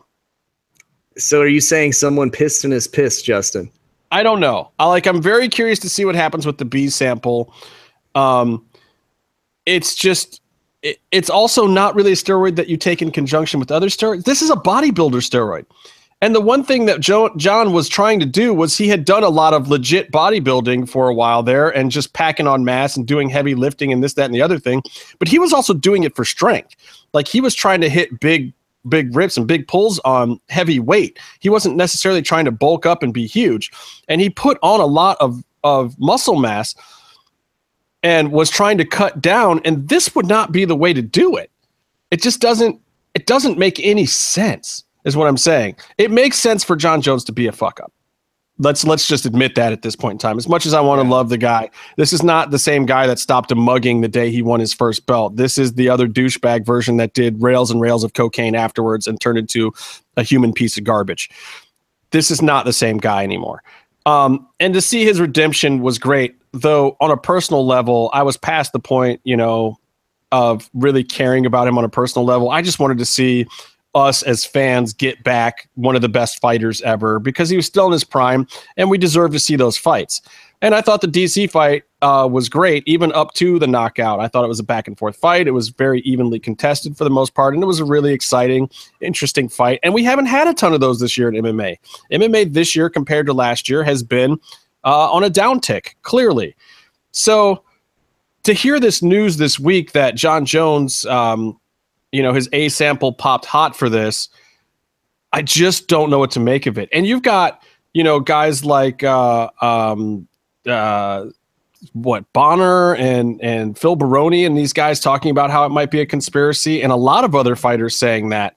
And guys who have used in the past too are just baffled of why, and they're all thinking it's a fix because this isn't the drug you would take, and this isn't how you would take the drug if you were taking it. He probably thought it wasn't going to show up as something they were testing for, or something incredibly stupid like that.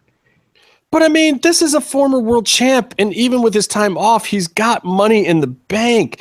Man, you got to pay the right doctors if you're going to cheat. I mean, there's plenty of guys in MMA still cheating. Come on. Dude. Everybody knows it, but you got to think that a guy at this level knows better. And also, with the payday that he was looking at it, fuck it, lose to DC and take the money. Mm-hmm. Like, why cheat now? Was he really worried about losing to DC? Yeah, he was kind of, I mean, come on. He's so what? Then lose, and then guess what happens after that? You're 1-1, and you get an even bigger money fighter. You're a prize fighter. Keep your eyes on the fucking prize, dude. Speaking of prize fighters, Justin, I have breaking news on the McGregor fucking Mayweather fight, dude. This is amazing. Did you know that Conor McGregor is going into the fight as the linear Brawl for All champion? Because, okay, Bart Gunn won the Brawl for All, okay? Right. Yeah. And then Bart Gunn got fucking murdered by Butterbean. Yeah. Yeah. Butterbean got beat by Genki Sudo. Hmm. Genki Sudo got beat by Dustin Poirier. Conor beat him, okay? Nate Diaz beat Conor, but then he lost it back to Conor. So Conor is now the linear Brawl for All champion. So WWF Brawl for All champion Conor McGregor is defending his Brawl for All championship against Floyd Mayweather. Thank you, Deadspin, for the information. All right, Casey, let's talk Mayweather McGregor. Let's give our little preview here. What do you think is going to happen in this fight? We'll go to Casey first, then we'll go to Byron. Okay, I think two things are going to happen. I'm going to fall asleep halfway through watching it, or I'm going to keep running back and forth between AAA and the show, and I'm going to miss like Conor getting knocked out. Or I think AAA is going to be done before Floyd and Conor actually fight. I think it'll be done during the prelims of the fight because their start times are 3 hours different, right? Yeah, but they said something like they're actually going to hold the mass match until later. I don't know if that's the case. Dude, we're all trying to Google translate Spanish shit. It could be fucking anything at this point.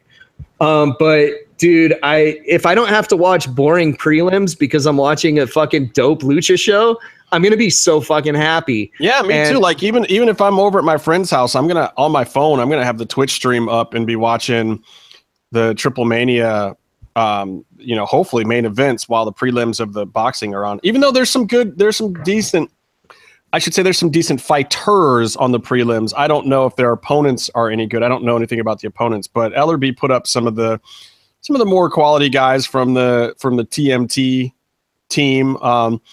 So there's some interesting fights on there that if you're a boxing fan, you might be down for, but for the most part, yeah, you're looking at, the co-main and the main being the interesting ones. I think okay, my thing is going to be that the fight is not going to be good. And it's not a hot take, despite what some people might say on Twitter, to say that it's going to be a boring fight and Floyd's going to win. That's not what I want to happen. Sure, I want Conor to win because it would be fucking hilarious, but I don't think that that's going to happen. And Vice just put out an article saying that experts fear for Conor's safety in this match, which is really funny. But yeah, Justin, I think you should tell the guys the interesting prop bets and stuff like that and that are for this fight, because that stuff's pretty fun. Oh my God. I mean, there's so many. There's like, prop bets on will Conor throw a kick or try and MMA move. There's prop bets on, I mean, just ridiculous stuff. Will he throw a kick or do an MMA move and completely forfeit his fucking money for the fight? Yeah, I mean, like, and the other thing about boxing that people who bet on MMA or other stuff is, yeah, you can bet on anything. You can bet on what round the fight's going to end, who's going to end it. Like, surprisingly, a very popular bet is for a 4th round KO. And now it doesn't even specify who, but the odds are coming way down on a 4th round KO because so many people are betting on it. Because if you believe that Conor's going to win, that's probably how. But one of the other options that gives you a win with a 4th round KO is a 4th round TKO from Floyd Mayweather. So, which could happen from, I think unanswered punches is even listed as a TKO. Which if Conor is gassing, if Conor's throwing big bombs the first couple of rounds and is gassing, maybe it could happen. I believe. So what TKOs do we have? We got, the old school, like fucking 3 knockdowns too, right? Like, well, yeah, enough knockdowns that even if you're answering the count, the ref waves it off.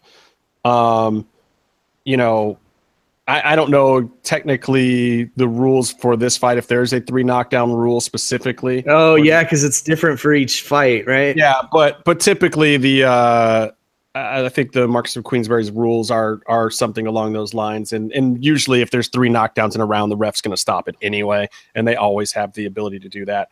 I think that,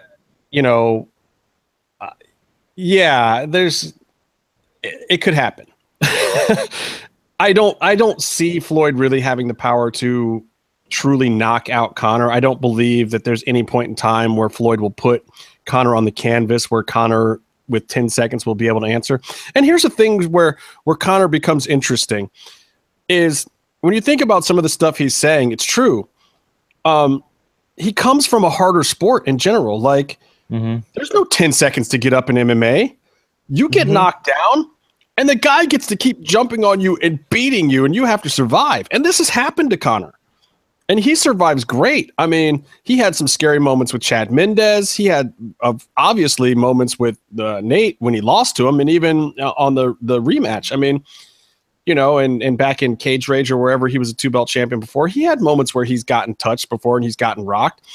And unlike in boxing where you get time to shake it off, like imagine you give Conor 10 seconds to shake something off from 8-ounce gloves. That dude's probably going to be fine. Like, and with the kind of power that Floyd has, anybody who's predicting a Floyd knockout, I think that is the least likely outcome of all of them. Like, that is the one where I will come on this show next week, and if Floyd knocks out Conor McGregor, I will say I was dead wrong, and I know absolutely nothing about combat sports. I just do not see Floyd at his age, with his power and what he's done with other guys. Don't get me wrong. He's punished some other dudes. He's put some other dudes in some bad spots, and he does have some knockouts. I do not believe that Conor's chin hasn't been weakened or tested or beat upon by anyone either. So I believe he's still intact in there. His brain's not going to shake around in his head like some fighters who, once they get the button, as they call it, can just go to sleep like, Chuck Liddell had late in his career. It was like, oh my God, this guy's still better than 90% of the dudes out there. But if you touch his chin, he go nighty-night. That just happens to some of these guys after a while, after their brain literally gets looser in their head. There's less stuff in there to keep their brain in place. Conor's not there yet. It's 20-9 and nobody's beat him down yet. He might get there eventually. Not there today. Floyd's not going to put him out. Dude, I've been preparing for this fight like the way that all boxing fans do, and that's by playing Mike Tyson's Punch-Out. Of course. And unfortunately, there's no Irish stereotype fighter to face in that game. And it's making it hard to predict a winner because of it. And I hope that this isn't Floyd's training coming into this fight, playing Mike Tyson's Punch-Out. But I can't wait to see Floyd fight the dude with the turban that teleports, because that guy's fucking bullshit, man. Yeah, that's just wrong. Yeah. Byron, what's your prediction for this fight before I go on and pontificate more about this thing? I'm usually pretty on point about these types of things. I've shown that I have a very clear understanding of the sport of boxing on this podcast, on this day alone. I think that Conor is going to twist his knee in the first round and throw in the towel. and by doing that, he will lose. Solid prediction. That's got to have some pretty good odds on a fucking prop bet, though. That's like, dude, if you hit that one, that's better than Powerball. It's like you put $5 on it and then you get like $10 million. You should just buy 5 houses. Yeah. They'll just give me the building that I made the bet in. Like, you own this. It's like, enjoy the MGM Grand, Byron. Yeah. So I think that one of the other things that people have to consider is how these guys could train for this fight. There's 2 very difficult things for both of these guys to do, which is to find training partners that can actually emulate what they're fighting against. Now, at least for Conor, he's got 49 videotapes out there that he can watch of Floyd Mayweather doing his thing to see exactly how he does it. Floyd can't do that for Conor. He can do that for MMA, but he can't watch 49 Conor fights to see how Conor is going to fight. There's no way for him to do it. And then you've got, the fact that, and I think this was brilliant, that Conor at this last press conference says it's time for Bruce Lee shit, basically. And Conor, when you think about it, he didn't go to a pure boxing camp for this. He stayed with his MMA guys. And Conor is really coming into this fight as a martial artist. I think he's going to stand weird. He's going to try to throw weird angles. He's going to do looping strange punches. He's going to try to do, these weird uppercut jab things that MMA guys do. I think he's going to actually try to use MMA style boxing to his advantage simply because of the fact that Floyd hasn't seen those looks. Hold on, can you Superman? God damn it! No, you can't. Why not, Justin? Well, actually, no, you can. You can. The point of a Superman punch, though, is to fake a knee. So, which doesn't work. Yeah, when you know that the guy can't hit you with a knee, I don't know that helps. But you just mentioned Bruce Lee, and it made me look up the reviews of the Bruce Lee movie that comes out this weekend. And I want to say, suck my dick, Vince McMahon. How about that? 23% on Rotten Tomatoes. Fuck you. So it's not good. You know how much I like Bruce Lee? A lot more than I like fucking Vince McMahon. Let's put it that way. I don't know. So the way I see the fight going down is there's a couple outcomes. I'll tell you the ones where I'm putting my money where my mouth is. I'm going for Conor loses in the 6th round to unanswered punches. Conor wins in the 4th round by knockout. Those are my 2 prop bet predictions. If you're just playing the straight money, you got to pick Floyd. If you're just picking a winner, if you're not going for some long odds to try to make some big bucks. Okay. You know what? Want a winner? Pick Floyd. I don't know if it goes the full distance. There's no way that Conor wins. Like, how do I permanently ban Miflo from our chat room and from the podcast? He said that Jet Li is better than Bruce Lee. You know what? Whoa. He did what now? You know what? That's an official 3-way ban from the podcast, and no crayons are gonna fix it. Oh, yeah. That's bad, man. That's really far up there. That's really bad. That's almost as bad as saying like bitch ass Jackie Chan, man. Come on. Like, look, Jet Li is entertaining, but Bruce Lee transcended all of martial arts. Mm-hmm, like there could be no Jet Li without Bruce Lee. So how could you even say that? You know what? I bet that if he told Phantasma what he thought about that, he would stop talking to him. And I don't even know if he likes Bruce Lee. I think even Meef's Heroes would be very disappointed in that one. We'll give Meef a chance to try to fix this situation. No. There's no fixing this. It's done. Meef needs to draw Bruce Lee's crotch with crayons. No. See, and people think I'm crazy, but I'm telling you, driving on the wrong side of the road warps your brain, man. It you does. just start to think backwards after a while.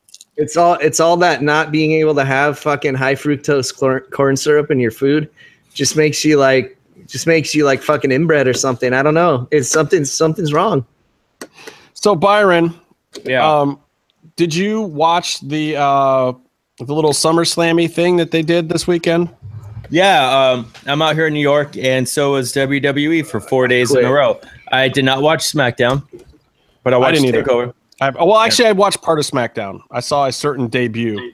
I'm sure SmackDown was really great. I'm hearing myself now. That's probably Casey's. Go ahead. Yeah.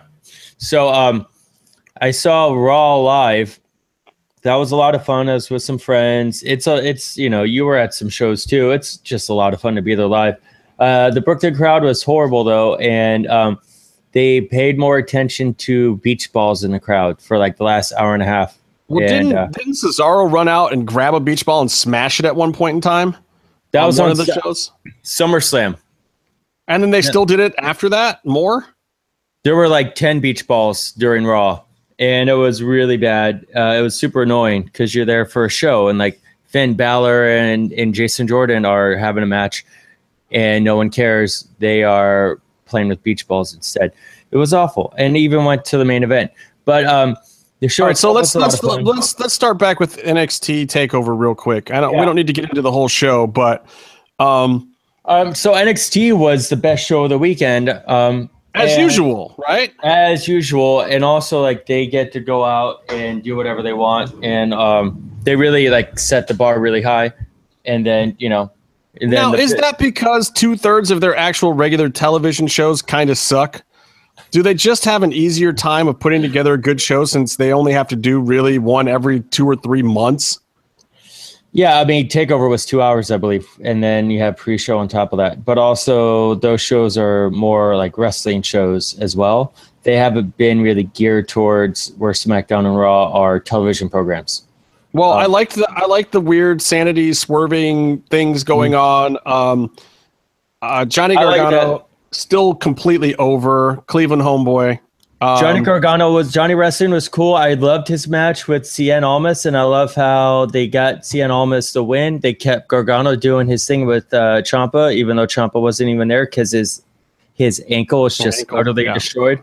And also it was a great match, and Cien Almas got a win, which he hasn't done. And don't they have to now? I mean, even with the new guys coming in and everything, don't they have to put Gargano at the top of the card? I mean, isn't he the next guy really? He's doing his thing with Ciampa, so I don't know if he necessarily. Yeah, but I mean, okay, so you run that through one more takeover, but I figure by 2 takeovers from now, it's got to be Gargano at the top of the card. It has to be. Well, yeah, I mean, we thought that those guys were going to be called up as well. I mean, Puma won't be there yet, so there'll still be time.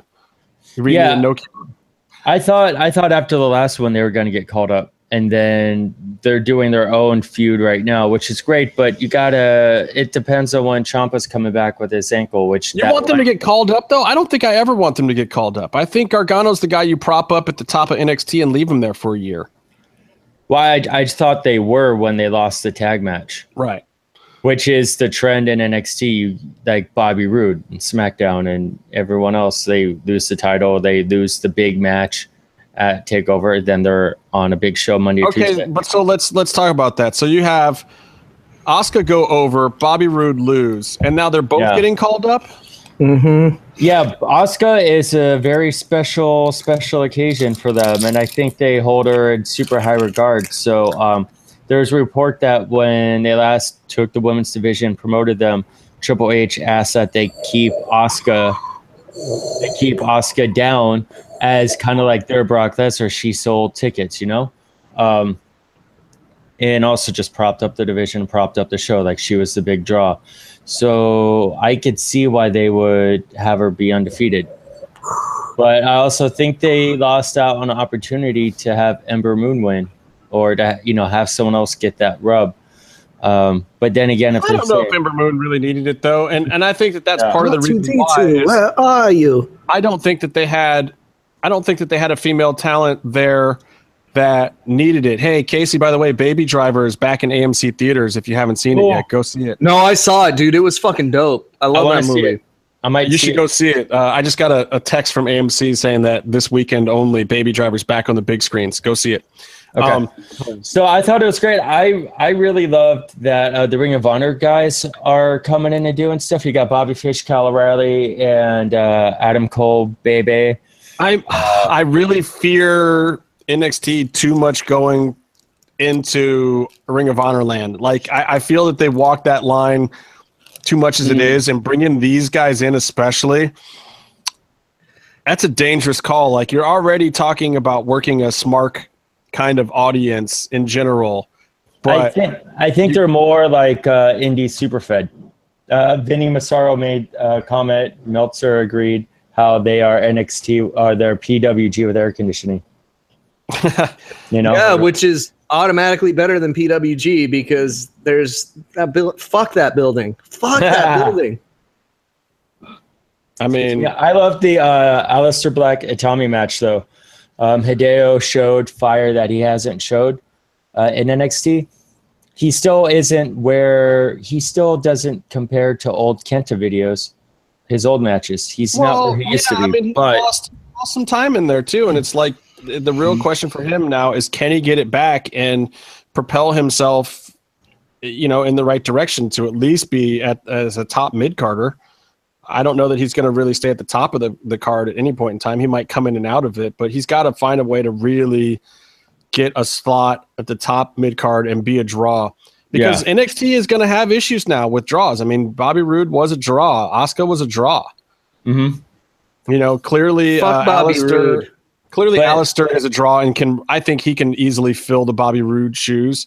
Yeah, anyone can fill those shoes. Bobby Roode fucking sucks. But Bobby Alistair Roode's Black, glorious. What are you talking about? Alistair Black doesn't do the promos that Bobby Roode does. Bobby Roode will Good, go because out he there sucks. and he'll fill that programming slot where your champion comes out and does the 5-10 minute promo that lets everyone know what's going on with the main belt. You know, Yeah, but look, Shinsuke never did those promos either.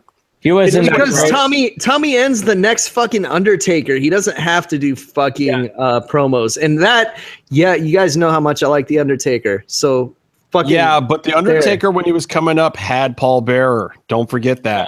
uh-huh. So Yeah, what but do you all do he about did was Alistair? he said, "Oh yes." But No, I mean, he Under- still worked the angles. He gave people somebody to talk to. Look, and Undertaker cut promos too. I love Alistair Black a whole bunch too, but I recognize the difference between him and Bobby Roode. But his Black Mass, his finish is just his back spin kick, which doesn't sound all that impressive, but it looks and sounds amazing every single time. all right, so Meef just brought it up, and I'm going to give Meef credit for this one thing. Drew McIntyre does have a terrible finish. I'm going to Dude, agree with okay. Meef 1 point First today. of all, if you guys are talking about the double arm DDT, you can both just fuck off, because if it's good enough for Cactus Jack, it's good enough for anybody. Okay. No, that's Well- Bobby Roode's finisher, right? The Bobby- glorious DDT. He does it in the Impaler. Yeah, he does the spike DDT basically. Drew McIntyre doesn't do the Cactus Jack double arm DDT. He does something else, but his finish is a running kick. Yeah, it's like the It's a- lamer version of the Kinshasa. It was Hideo Itami's shotgun kick before he got to do the go to sleep again. No one should be allowed to kick butt Tommy End because he's a fucking Dutch kickboxer. You want to get kicked by a fucking Dutch No, kickboxer? and it looks great. It looks great. It's so anticlimactic after some of the other stuff that he does in the match that it's just like, geez, really? That's Yeah. I don't know. Like the McIntyre the match with fucking Drew and Bobby Roode was a good match, Yeah. but something about how it finished was still kind of like, because Still, my favorite thing that Drew McIntyre ever did was him fucking corpsing during the 10-man match at Bola when it was in slow motion and shit. That was fucking funny. But That was great. I do like that they played that this was a redemption for him, and they acknowledged what he had been through in WWE before, and that it didn't exactly work out right. I liked that touch to the whole thing, and I thought it was fitting. And I think that that's something that you can only get on NXT, that they can explain away the story, because once he gets called up again, that all goes away. Every bit of previous history is gone, and he's just a new character all over again. yeah, because you have to remember that one of the members of 3MB is their fucking world champion right now. And they'll never discuss that. All right, so moving on, Scummer Slam. There was Hey, a couple of who said Shinsuke wasn't going over last week? Well, you were absolutely right. Like, there's no reason to put Shinsuke over yet. It's not his time. As much as that was the whole promo angle. And did I say Brock retains too? Because I'm pretty sure I said Brock retains too.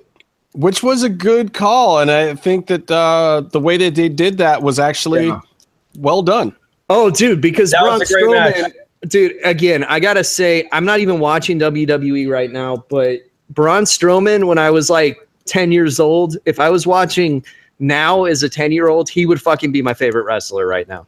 And honestly, they used him perfectly. The spots were great. Brock sold for him the right way. Like, they smashed through two of the tables and then turned another table over on him, which was total weak sauce, but it even that worked. But it was funny. Stretching Brock out, and then the fact that everything from that moment on was completely predictable. It didn't matter. This is the stuff that Vince does right. He did it right here. It completely worked. It was the right call. And putting Brock over on Roman specifically in the actual match was just good booking. Every now and then you got to give the crowd what they want. I think it worked this time. And I don't think it took anything off of anyone other than Roman, and now he can work with John Cena, and it's fine. That's exactly the program he should be in. So Well, what they're doing with Roman is what they've been doing is they're having him lose on pay-per-views because they think that'll get people to like him more. but no one's really noticing. They still think he's super Cena still, you know? Well, and he is a little bit, which is why the whole Cena thing with him and Cena the next night and The Miz was perfectly done also, to the point where they have to be careful because everything that came out of Miz's mouth was complete truth, even though he's trying to sound like the whiny heel. I mean, you could tell, especially in Brooklyn, that was just getting over. And if you look at Maurice's face during that promo, she is about to lose it the whole time because the whole thing is pure comedy. It's going completely wrong, but they're all just going with it. Like, I get what they were trying to do. They knew that Cena was going to get the mixed 50-50 reaction. So was Roman. But then Miz comes out and starts telling the truth. Like, how did they expect that to work? It was great. We were loving it. That was my favorite part of Raw. That was my favorite promo that I've seen in WWE since probably one of the last ones Miz did. It was just straight fire. It was awesome. Yeah, I mean, they got to stop. If they don't want Miz to be a babyface, they have to stop letting him tell the truth. And then he didn't even heel out on the audience until way towards the end of the promo. Like, I think he completely lost sight of the fact that he was supposed to be a heel, and he should have like turned on the crowd immediately. Like, the Barclays thing was funny at the beginning, but then, you know, he should have called the audience idiots a whole lot sooner. But it was great that he didn't. I enjoyed it. It was really entertaining. Let me backtrack to SummerSlam again because both the women's belts switched hands, which I find very interesting. I thought that Natty was a strange choice to take the belt off of Naomi right after they finally get her glow-in-the-dark belt working right. The entrance is popping. Not that I feel like she deserved to hold the belt a second longer, because I really don't. I don't think she's there yet, but at the same time, it was working. So I have to question why WWE is doing this and if this is some kind of long-term thing, because they've hot-shotted these women's belts around a lot, and I just felt like it was a natural progression to have her hold on to it for a long time and then have Carmella take it off of her, as much as that wouldn't have been a surprise. You know what they might have been looking towards? They may have Asuka may be coming up to SmackDown, and she may be taking the belt. And so they have her take it off a heel instead of off of Naomi. Well, but after you've already had Corbin's Money in the Bank fail, can you have Carmella's Money in the Bank fail also? Would that not be taking too much steam off the whole Money in the Bank concept? One of the two of them's got to actually win the belt at some point, right? I don't know. I thought the whole Corbin thing was funny because that whole thing was pretty much his career getting ended. That was great. I mean, I think he's still got a future, and I think that they'll do him a favor at some other point in time after doing this. But it was, I thought that was the right thing to do with the Baron Corbin thing. I think they tried it. It didn't quite get the reaction that they wanted. It wasn't going to go anywhere. You can't put the strap on him. The gender experiment is too important. Yeah. So you have to job him out to it, and you might as well get some comedy out of it being almost a mirror image of it and give his character a reason for being bitter moving forward. I thought it was actually really well done with him also, but I just, once again, we're at this thing with WWE where it's like, what are you guys doing with this women's division? Like, the Raw belt especially has been hot shotted all over. It's like, if you're a woman and you're on Raw and you haven't had the belt, you got to be asking yourself what's wrong with you, because they're just giving the thing away like candy left and right. Sasha's got it again. And Alexa calls her out for having never once defended it and keeping it, which is true if you go back and look, which is ridiculous. Like, you can't go 2 matches and keep the belt. You win it on pay-per-view and drop it on Raw every time. Like, you suck. I mean, and Alexa flat out called her out for that. Like, Alexa's basically like, look, bitch, you're a 3-time champion because you can't hold on to this thing. Yeah. Like, Alexa in the first week of her run has literally held the belt longer than Sasha. Yeah. It's crazy. And they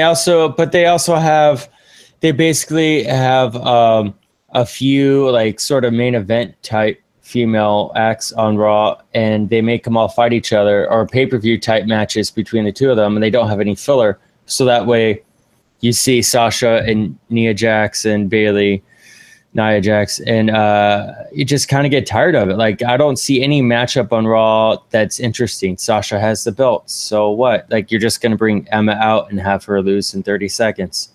Like, it's not interesting, though, even though they have some of their best characters there. Well, I mean, I feel like, and I don't know that they can do this, but they do need some more fresh blood. And I don't know if the Mae Young tournament helps them with that, especially on Raw, because it's such a long show and you've only got like 4 or 5 women, and Dana Brooks having personal issues right now, so she's not even around. Yeah.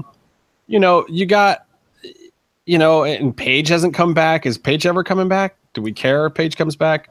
It's like they need some kind of influx. I'm not coming back without me, Poppy. No Paige, no AJ. Dana's out for a while. Asuka's coming over to SmackDown, right? Or is she coming up to Raw? You just completely no-sold my Paige? God damn it. I thought Paige was actually here. I thought she was guesting on the show. I was about to get my list of questions ready. I am looking pretty fucking pale right now. Jesus Christ. You really are. I don't know if you're pale, but I think it's the lighting, dude. I can't tell from that. You'd have to bend over and show your butt for us to know if it was matching. Oh, okay. Hold on. I'm saying is it too soon still? That the video was like 3 months ago. All right. Anyway, so that's why they got new belts. It happened right after that. That makes sense. Oh shit! I'm dying over here. I'm dying. Oh my god. You should have done that in your fucking improv class. Yeah, shit. Really. One person would have got it. For sure. Right. One person would have got it. One person in my class would understand WWE news. Yeah. So we've also got new tag champs. Ambrose. Yeah, that's cool. It's sort of a Shield thing. It's sort of freshened up Ambrose and Rollins. That's fun. It's like we got nothing for these guys, so let's tag them up like Kofi Kingston and CM Punk. I appreciate it too because I like both those guys, but I don't think they should be in the title picture right now. Wait until Brock's back out of the picture, and then those guys can slide right into that spot. Really, Justin? You like Dean Ambrose? Really? I like Seth a lot more than Dean Ambrose, but Dean is entertaining, and I like him as a top mid-card guy. I like Dean, but I think he kind of figured out that he can just go super soft because WWE doesn't really get him, and that's what he does. I think Dean's like Son of Havoc for me, where it's his fans that are turning me off of Dean Ambrose. Well, I don't pay attention to the Tumblr page. It's dedicated to Dean and dedicated to Renee in a different way. Dedicated to cutting off Renee's head and living inside her body. Yeah. Oh, that's real. That's real. But regardless, I think it's a good use of them for right now. A feud with the Hardys or whatever. This candle smells delicious. I feel a little bit bad for Sheamus and Cesaro, though. Like they've had a decent run ever since their best of 75 match or whatever. You know why I don't feel sorry for them, Justin? Why? Because fuck Sheamus. Sheamus fucking sucks, dude. I feel sorry for Cesaro. I don't know, though, man. I've seen a lot of improvement out of him, and I think this is a way better use than having him as a champion in singles matches. All I'm saying is that, you know what? Cesaro's got a lot less luggage when he doesn't have to carry 2 belts and his partner, too. How about that? What's Cesaro going to do as a singles? They're not going to put him at the top of the card. They're not going to put him at the top of the mid card. They're not even going to put him in the U.S. title picture. This is where Mr. Krabs in the chat says that Cesaro should come to Lucha Underground. This is but this tag team has really allowed both of them to have a little bit more fun, a little bit. They extend their personality a little bit, and not that far. It's just Cesaro gets to wear a kilt, and like that makes him seem a little bit more fun and whatever. Because he's, you know what? Fuck that. One man should have been able to wear a kilt. And then Sheamus gets to, if he's friendly to a guy we like, now all of a sudden now we have a little bit of more of a connection with this guy who just kind of act like a dick the whole time, even when we're supposed to cheer him. And so it's just a little bit bridging them together. And now it's like, yeah, it works. And they're also both really good and tough in the ring. And so you enjoy that. They probably legitimately beat people up. And then, the swing and the fucking kick. But there's also here's a problem with WWE. There's not enough belts at times, believe it or not. There's too many belts and there's also not enough belts. Because what do you do with these guys now? They've had this tag team run. They've gone back and forth with the Hardys and, with the club and they can't just do that now with Ambrose and Rollins. Like, it's not going to work. They can't stay in that picture forever. So is there a world where you could ever see 2 guys like this going down to NXT and it not being looked at as a demotion? Because I think that those 2 guys, if they were in NXT, would be gangbusters. They would pack, and the fans would get to appreciate them for what they really are. And I think they could almost have better careers than being lost in the mid-card muckety muck of Raw. Like, where's the club right now? I would say those guys were like the biggest thing in the but world 3 years ago, and now they're just lost in mid-card tag hell on Raw. they already did this with Cesaro once is the problem. Yeah. It was great though. It was really good when they did that, but they are talking about sending some main roster talent down to NXT again. But I think it's got to be big names like that, like these guys, like Sheamus, who's a former world champion, and these guys who are tag champions. Like, send down some guys with some actual credibility so that it doesn't just look like some kind of shitty demotion, and then let them be at the top and let the new guys coming in have to take these guys on as the veterans and the guys who know. Mm-hmm. And then occasionally bring them back up or leave them down there for 5-6 months and bring them back up and put them back in the title Or picture. fire Dolph Ziggler and Sheamus. How about that? How about fire Dolph Ziggler and Sheamus? You could send these guys down to Orlando for 1 week and then get a month of programming and then put them back on the road. And then you say, we would like to wish Dolph Ziggler the best in his future endeavors. It's mega death, not mega death with an A, you fucking poser. How about that? He blamed it on his seamstress, by the way. Yeah, he blames a lot of things on people. Nothing shitty in his career is because he's horrible at everything. I don't know. So I just don't know what you do with those guys, but I liked Ambrose and Rollins getting those belts. I felt like it just worked.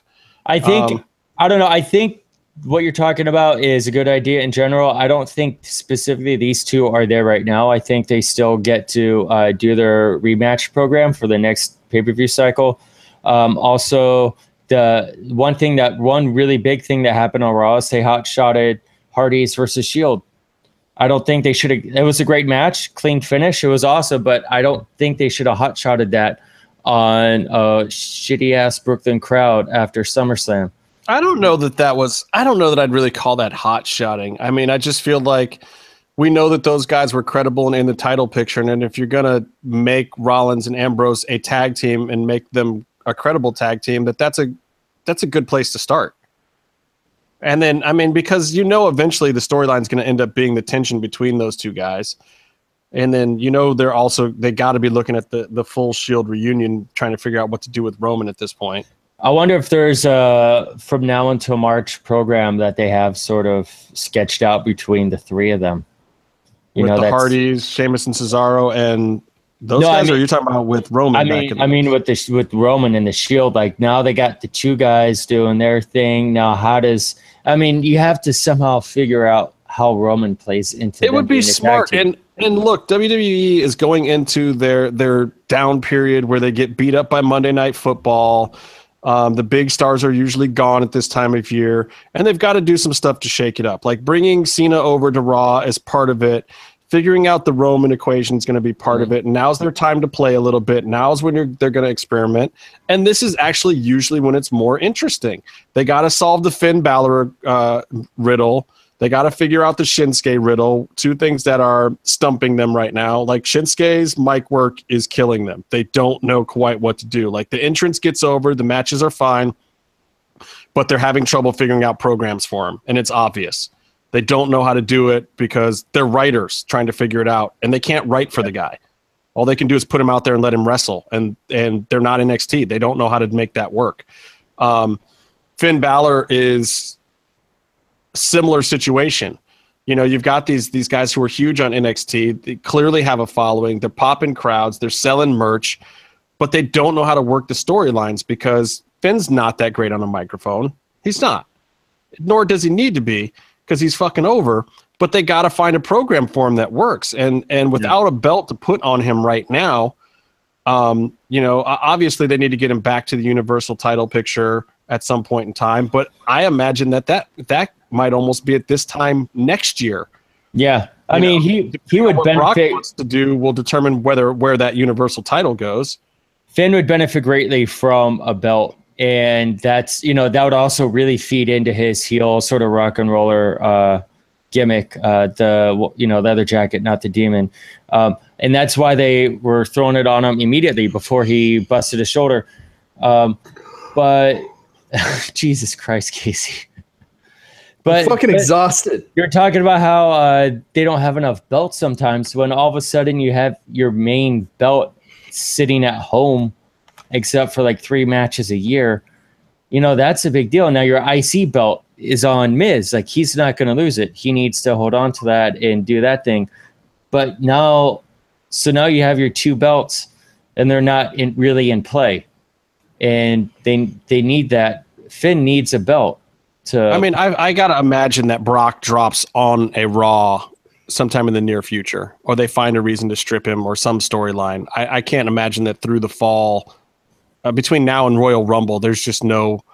I agree with him winning this SummerSlam, but I just don't imagine that there's really a reason to keep it on Brock much further into the year. It doesn't buy them anything. No one's gonna watch anyway. Like, now's the time to take it off of him. I don't know exactly how you do it, but I think you got a month and a half max that you can have that belt still be on Brock. Here's a Brock question. He's flirting with UFC, and that was giving him a ton of leverage, especially with the Jones-Von Bones call-out. But, you know, and that gives him leverage to get more money and a better contract, this and that. But don't you think that's already been settled? I mean, I think this finish says to me that whatever that leverage was settled, and that he settled on WWE.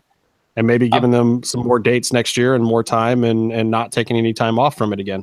I think he could do both, and I think him doing both is beneficial to him, WWE, and UFC. I think, you know, it's just a matter of scheduling, and he's not around all that much anyway, but he's a huge star, and he can make everyone money.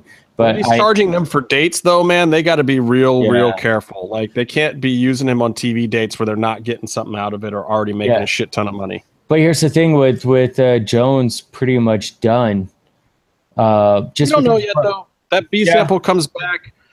And then the other thing is, honestly, for John Jones, maybe WWE benefits more, because if John Jones is on a 4-year suspension, boy, I'll tell you what, if I was Vince McMahon, I would be like, dude, I'm so sorry to hear about that. I've got a place you can come and work tomorrow. I'll work it out with Dana. Like, hey, pal, I got a thing where part-timers don't have to piss, pal. It was my birthday yesterday, pal. Thank you for the wishes. But when Brock says that he is considering UFC, doesn't he need a dance partner? Who would he fight? Dude, dude. Anybody. The Reem. I don't care. The fucking Reem. A Juice versus Juice match. Well, and there's still chance for there to be a Juice versus Juice match with Jones and Lesnar too. Don't think that there's not some kind of backdoor release that Jones could get out of UFC and then go over to Japan or someplace else and have a Juice versus Juice match. I heard he's into backdoor releases, but that's neither here nor there. I do want to say that I have to get off this call to do another 3-hour long conference call. So I think we should wrap up the WWE so that me and my buddy Zach, the Z-Man, can work on our script. You guys need to do that. I'm pretty much wrapped up on everything anyway. Yeah, me too. You got anything else? Probably. New Japan G1 was awesome. I did kind of want to talk a little bit about it. I talked about it on Twitter a little bit. It's just go through, at the very least, watch some of the main events on all the shows. There's a ton of matches. There's a ton of shows. But the last few are amazing. Also, I think I loved how Suzuki really brought out and put over a lot of pretty much everyone he was against, especially all the young boys that he beat the hell out of after matches. Juice, I think this was his big coming out party. He got a few wins, but he also really showed who he was, brought his personality out, said he was going to have half Japanese babies. He did really well, and he also kind of maybe got a little too excited. But it was great. And you have the third Okada Omega match, which you have to watch. And then the next night, Omega and Naito, definitely watch that. Naito is your G1 champion. So your G1 winner. Oh, thanks for the spoilers, dick face. I didn't even. It happened 2 weeks ago. It sure did. It's exciting stuff. I've been kind of watching a little bit, and I won't say how. Well, don't you have my New Japan I don't. Hey, You dude, should you give me made your me login. pay for I that think I shit had it at one myself, you asshole. You I had a said- man login for me? Fucking dick. No, Casey, I don't have one for you, but I thought I sent it to Justin a while I ago. used it once way back in the day, but when people hook me up with stuff like that, I don't keep their shit because it's your shit. So you Yeah. have to give it to me again for catching up on some of this, Okay. though I've seen some of it. Anyway, look, I am still smangry. I'm mad about racism. I'm mad about Lucha Underground finishes. I'm mad about there not being a season 4. Yeah. I'm mad about John Bon Jones. I'm mad about what else am I mad about? I'm mad about the Cleveland Browns taking a knee and then people not respecting it. Ass blood. You're mad about ass blood, bro. I'm mad about Kyrie getting traded for Isaiah when Isaiah might have a broken hip. I'm mad about the fact that LeBron might leave. I'm mad about the I thought he was leaving. that John Jones and Stipe Miocic might not happen now. I hadn't even talked about that because that was a possibility as well. Yeah. I'm super duper mad that Triple Mania and the Conor fight are on at the same time because they actually did a good job. Look, congratulations, Dorian and Vamp and DJ and Mundo and Cross and all you pricks for actually making me care about AAA again because I actually want to see Triple Mania. I'm really curious to see what's going to happen there, and I want to know. And I think there's some great performers. As much as they screwed over most of our favorite performers, not even a year ago. Never forget. Never. I heard- forget. Somehow I'm still excited about it. I'm not smangry that Twitch is putting it on too. I think that's a brilliant move, and honestly, that gets my top move of the week in wrestling. Triple Mania being on Twitch is the best news of the entire week in all of combat sports. Yeah, I like it, dude. And I didn't do a match of the week this week. I'm mad that Justin stole my smangry gimmick. Let's see. I'm also mad. You know what? I'm not mad. I just go with the flow. I'm a nice person. I'm not smangry. I'm nice, even keel. Fucking namaste, motherfuckers. Oh, but unless you're me, Flo, fuck you. You even Fuck said you. PMA today. Like you are. You know what? Yeah, but you know what? After Meef said Jet Li is better than Bruce Lee, that PMA has gone to an SMD. B. I heard that Casey's going to be live tweeting the Triple Mania all the way through. So stay tuned to Lucha Gringo on Twitter. Look, whoa. Let's not get carried away because first of all, I know they're going on Twitch and everything, but they've never had a live feed that's held up long enough for anyone to do live tweeting before. So let's just get there first before we start talking about live tweeting Triple Mania. Let's just actually see if anybody can watch the show real time this year. And I'm not live tweeting shit. I don't need a fucking community to watch a wrestling show. I just need to sit here by myself and enjoy myself. God so Casey, Lucha Gringo on Twitter will be live tweeting Triple Mania. You're a jerk. Feed. And also, like, if you just know where he lives, go to his house and then listen to him talk about the show. That's also something he wants you to do. Actually, I don't want anyone and to make talk sure to you me about follow anything. Friday, Casey, because it's still Friday at Lucha Gringo. Follow Fridays. Yeah, because I'll mute you and I'll probably block you because I've been considering it. And one person that still follow Friday me today probably going to get blocked by next week. Dude, hey, Mil Machete has almost started the whole crazy entire Lucha Click thing again today. And I was really tempted to tag you in that, but I refrained. I wasn't. I muted that after the first post, so I didn't even see how bad it got, honestly. I didn't even see. Oh, that one got ridiculous. That one went on for about 6 days and involved like 200 people and some of the highest rated tweets that weren't big retweets that I think I've ever been on. It's crazy. Anyway. Oh, everything makes me smangry. Oh, so the Conor Floyd fight makes me smangry. I haven't even talked about the Paulie Malignaggi thing. That makes me super duper smangry. Ariel Helwani not being allowed to do the coverage because of his beef with Dana White makes me really, really smangry. Kevin Lee versus Tony El Kukui Ferguson for the interim lightweight title does not make me smangry. That makes me very, very happy. But DJ versus whoever he's fighting to break the record instead of TJ makes me smangry because no one's going to watch it. And DJ's a great fighter, but nobody cares. And until I beat him up in the street, nobody's going to ever know who Demetrius Johnson is. I don't know. I'm so smangry too because I'm locked in a cage and I'm a skeleton. That makes me smangry. Baby Driver. I'm gonna go see Baby Driver, dude. Go do it for real. It's a good time. It's That good. will not It's, make it's Ricochet's new finisher. Okay. Well, hey, I thought Justin. his new finisher was called Tessa's Allowance. Oh, hey, Justin. Oh. So when you were watching the show last week, Casey and I did this contest to see who could do the sign off the best. Who do you think did the sign off the best? Like Casey. The poll Because results of technically our Casey's was not wrong since you cut him off, you dick. I don't know what you're talking about. fucking right. Fucking I can't believe Casey fell for that setup though. It was so obvious you were going to do that, and Casey I let knew get away it was with it. gonna- I was like, Yeah. I'm gonna go first. I can't even believe I went back and watched that show. I shouldn't have given you guys a view. I wanted that to be the lowest rated show in history, just to prove my value. it's and worth to actually myself. the highest, which is amazing. Like, I'm was sorry, pretty Kevin bad. Cross. We've dethroned Kevin Cross's episode. I don't think that's true. I don't think what you're saying there are real words. Casey is a liar, but it was still a good show. At least It's the cool part that because was I on. don't have to plug like 10 other podcasts to get us listeners, Justin. I just show up and tell people to go fuck themselves, which you've listened to Mats and Mayhems this week. Be cool and go fuck yourself. I will say though that at least Dante Oblivion, the host of one of those other podcasts, he told me, since I wasn't watching, he actually watched you guys and said that it was very good and you guys held it down, and he gave you big props, especially to Byron, who he thought was completely incapable of doing such a thing.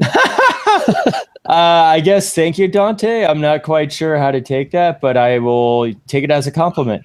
I agreed with him. I was like, man, I totally thought Byron was going to really, really botch that, and somehow he held it together. Like, we know Casey's got his shit together.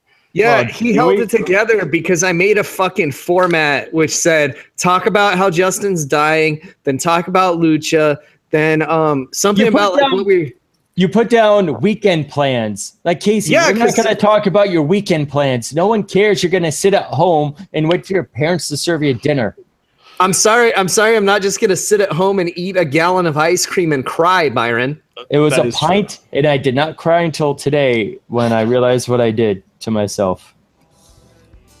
No, I worked out today. I'm sure you guys can tell. Oh my God. Until next time, stay calm and stay in the mix.